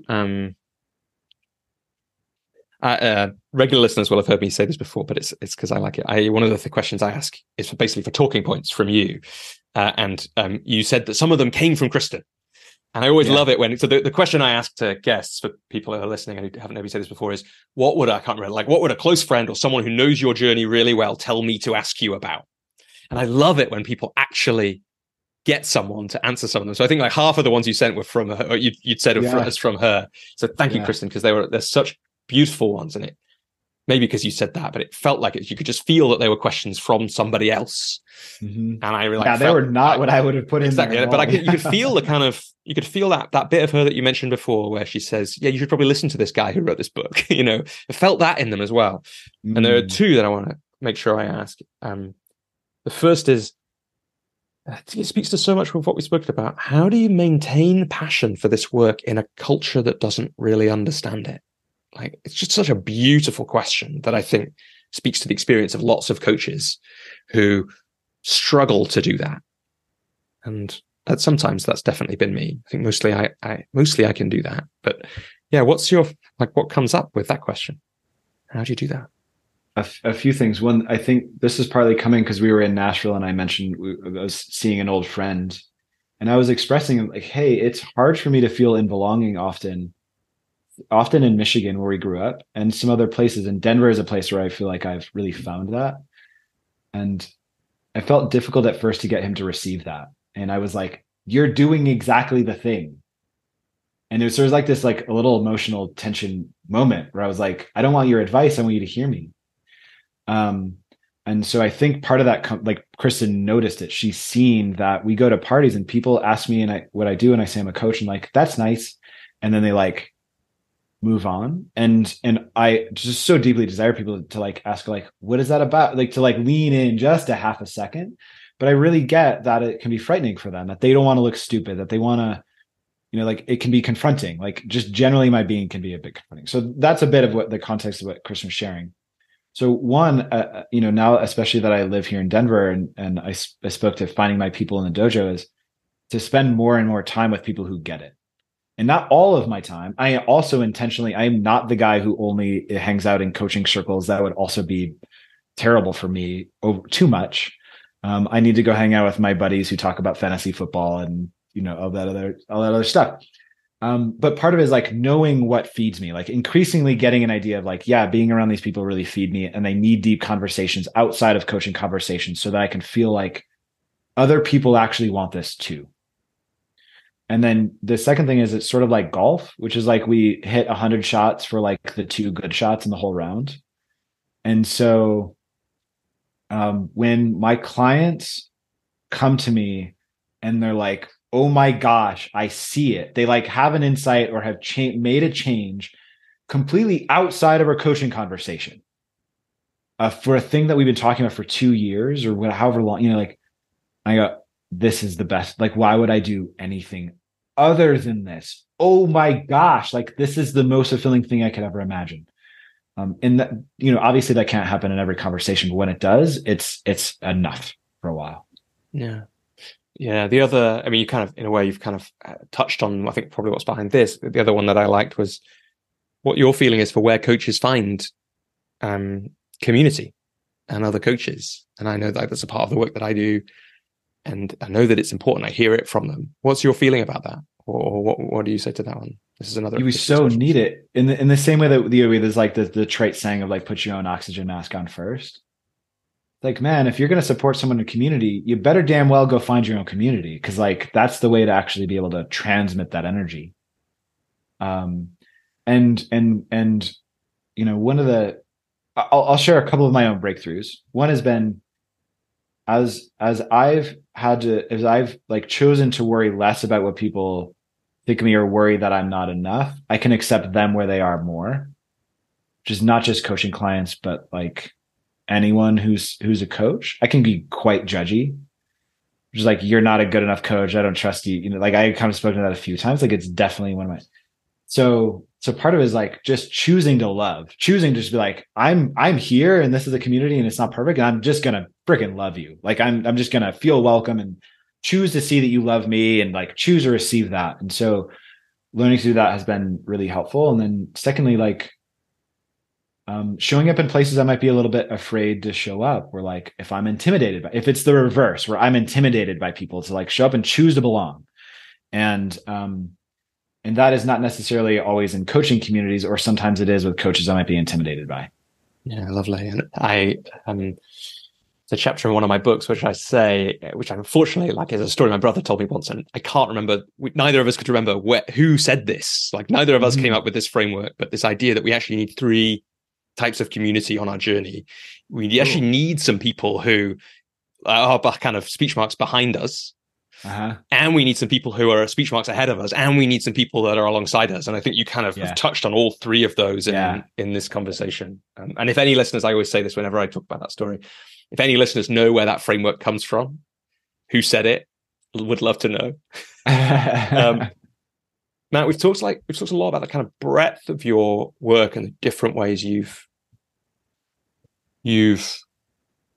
created things. We've touched on a bunch of them, from the one-to-one work to the TEDx talk to now the book. One of the it's a really nice question from one of the members of the Coach's Journey community. Some of them can ask questions, and he said, how do you think about the interplay between that deeper work and the lighter touch work? And how do you personally value those different types of things you do, and how do they satisfy you in either, does some satisfy more, or do they just satisfy different ways? How do you think about all the different types of work that you've done, from TEDx talk to the book to the deep one-to-one work, I guess the group work, time at Pylea? Yeah, I really love this. I've been thinking about it a lot, especially with ChatGPT coming, and people are talking about, is AI going to replace coaches? So I can sometimes tend to the deeper is better. That's why Toku and I are bros. And I think this book was the first. It was sort of a coming out of like my soul being like, dude, you got to share a thing that isn't only like deep one-on-one time with you. And so I think it's extremely valuable. And increasingly, I'm seeing asking, how can I meet people exactly where they are, and allow wherever they are to be okay, and to not try to force them, again, like looking where I'm doing the heavy lifting and enrollment, not force them into this kind of deep thing with me one-on-one. And so on the backside of the book, I am still in the process of creating systems for this, not exactly where I want to be, about sharing more content on social media, sharing more content just broadly online, some more thought leadership sort of stuff, as a way to kind of give those bites to people. I think they're so important, right? Like it's easy to like dismiss Instagram quotes, and like, if they serve a purpose, they serve a purpose, right? Also look at, are you stuck there? But like, acknowledge if they're serving a purpose, right? And let that actually be, and celebrate that win. So that, and then in the next year or two, would love to have a Matt chat bot, an AI bot that is based on this is coaching. And this is another reason I want to create more stuff, so that people can kind of meet me and have part of that. It won't be called coaching, but it's like, it's learning. And to me, it's more teaching than it is coaching, right? It's that like facilitative, this is some knowledge I have and I want to share that with you. So I definitely want to bring that to the world, and then hopefully invite people into deeper conversations, right? And to say like, cool, my time is limited. I want to have up to 10 clients. I really want to be able to have focused work on my creative stuff. So that's got to limit my client time. And I want to keep experimenting. So how do I keep doing cool, deep stuff in the midst of that? Yeah. Beautiful. Great answer, Matt. And so useful. I'm aware I said we were kind of coming to the end of our time quite a while ago now. We actually are now. Is there anything, before we wrap up, is there anything that we haven't talked about that it feels important to say or share in this moment?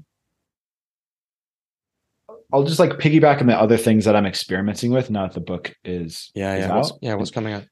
Because there's actually a practice for me in this of I'm really good at like the TEDx talk, shipping a piece of art and then be like, what's the next thing? Because I'm already interested in something else. And I'm trying, you probably know this, you're thinking about this with your books, like how do I stick with this piece of work for a while and really honor it? So I'm developing a group coaching pilot program for coaches to take the lessons of the book deeper. It'll be called Mastering the Coaching Game. Really excited about that. And the first group program that I format that I've developed on my own. The first think of it, I like just me, which is really fun. And then secondly, as part of this experimentation and higher leverage deep work, for the last year and a half, I've been calling in something called the Magnum Opus Project, which is a program designed for someone who is financially doesn't need anything. They've probably had a liquidity exit. They're set. They don't need to work, but their soul needs to create what I call their masterpiece. And the idea is the curiosity is if we had tons of resources, tons of commitment, and could create what I call the ideal support party to help someone shift into the thing they're here to do, what could we do? Mm-hmm. And so it's a really interesting, like a curious kind of look into this like super deep, super intense, high touch work that has not happened yet, but I'm excited to kind of bring. And I love that you can feel it. I can feel it.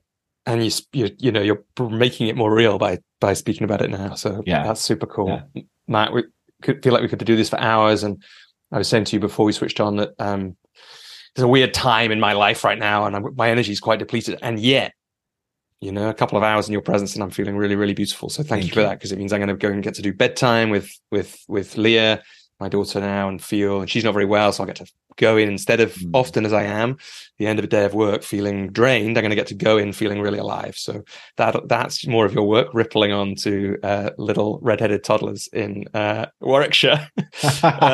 It's been a real pleasure, Matt. Thanks so much for this from me and from the listeners. Thanks, Robbie. Hello, Robbie here again.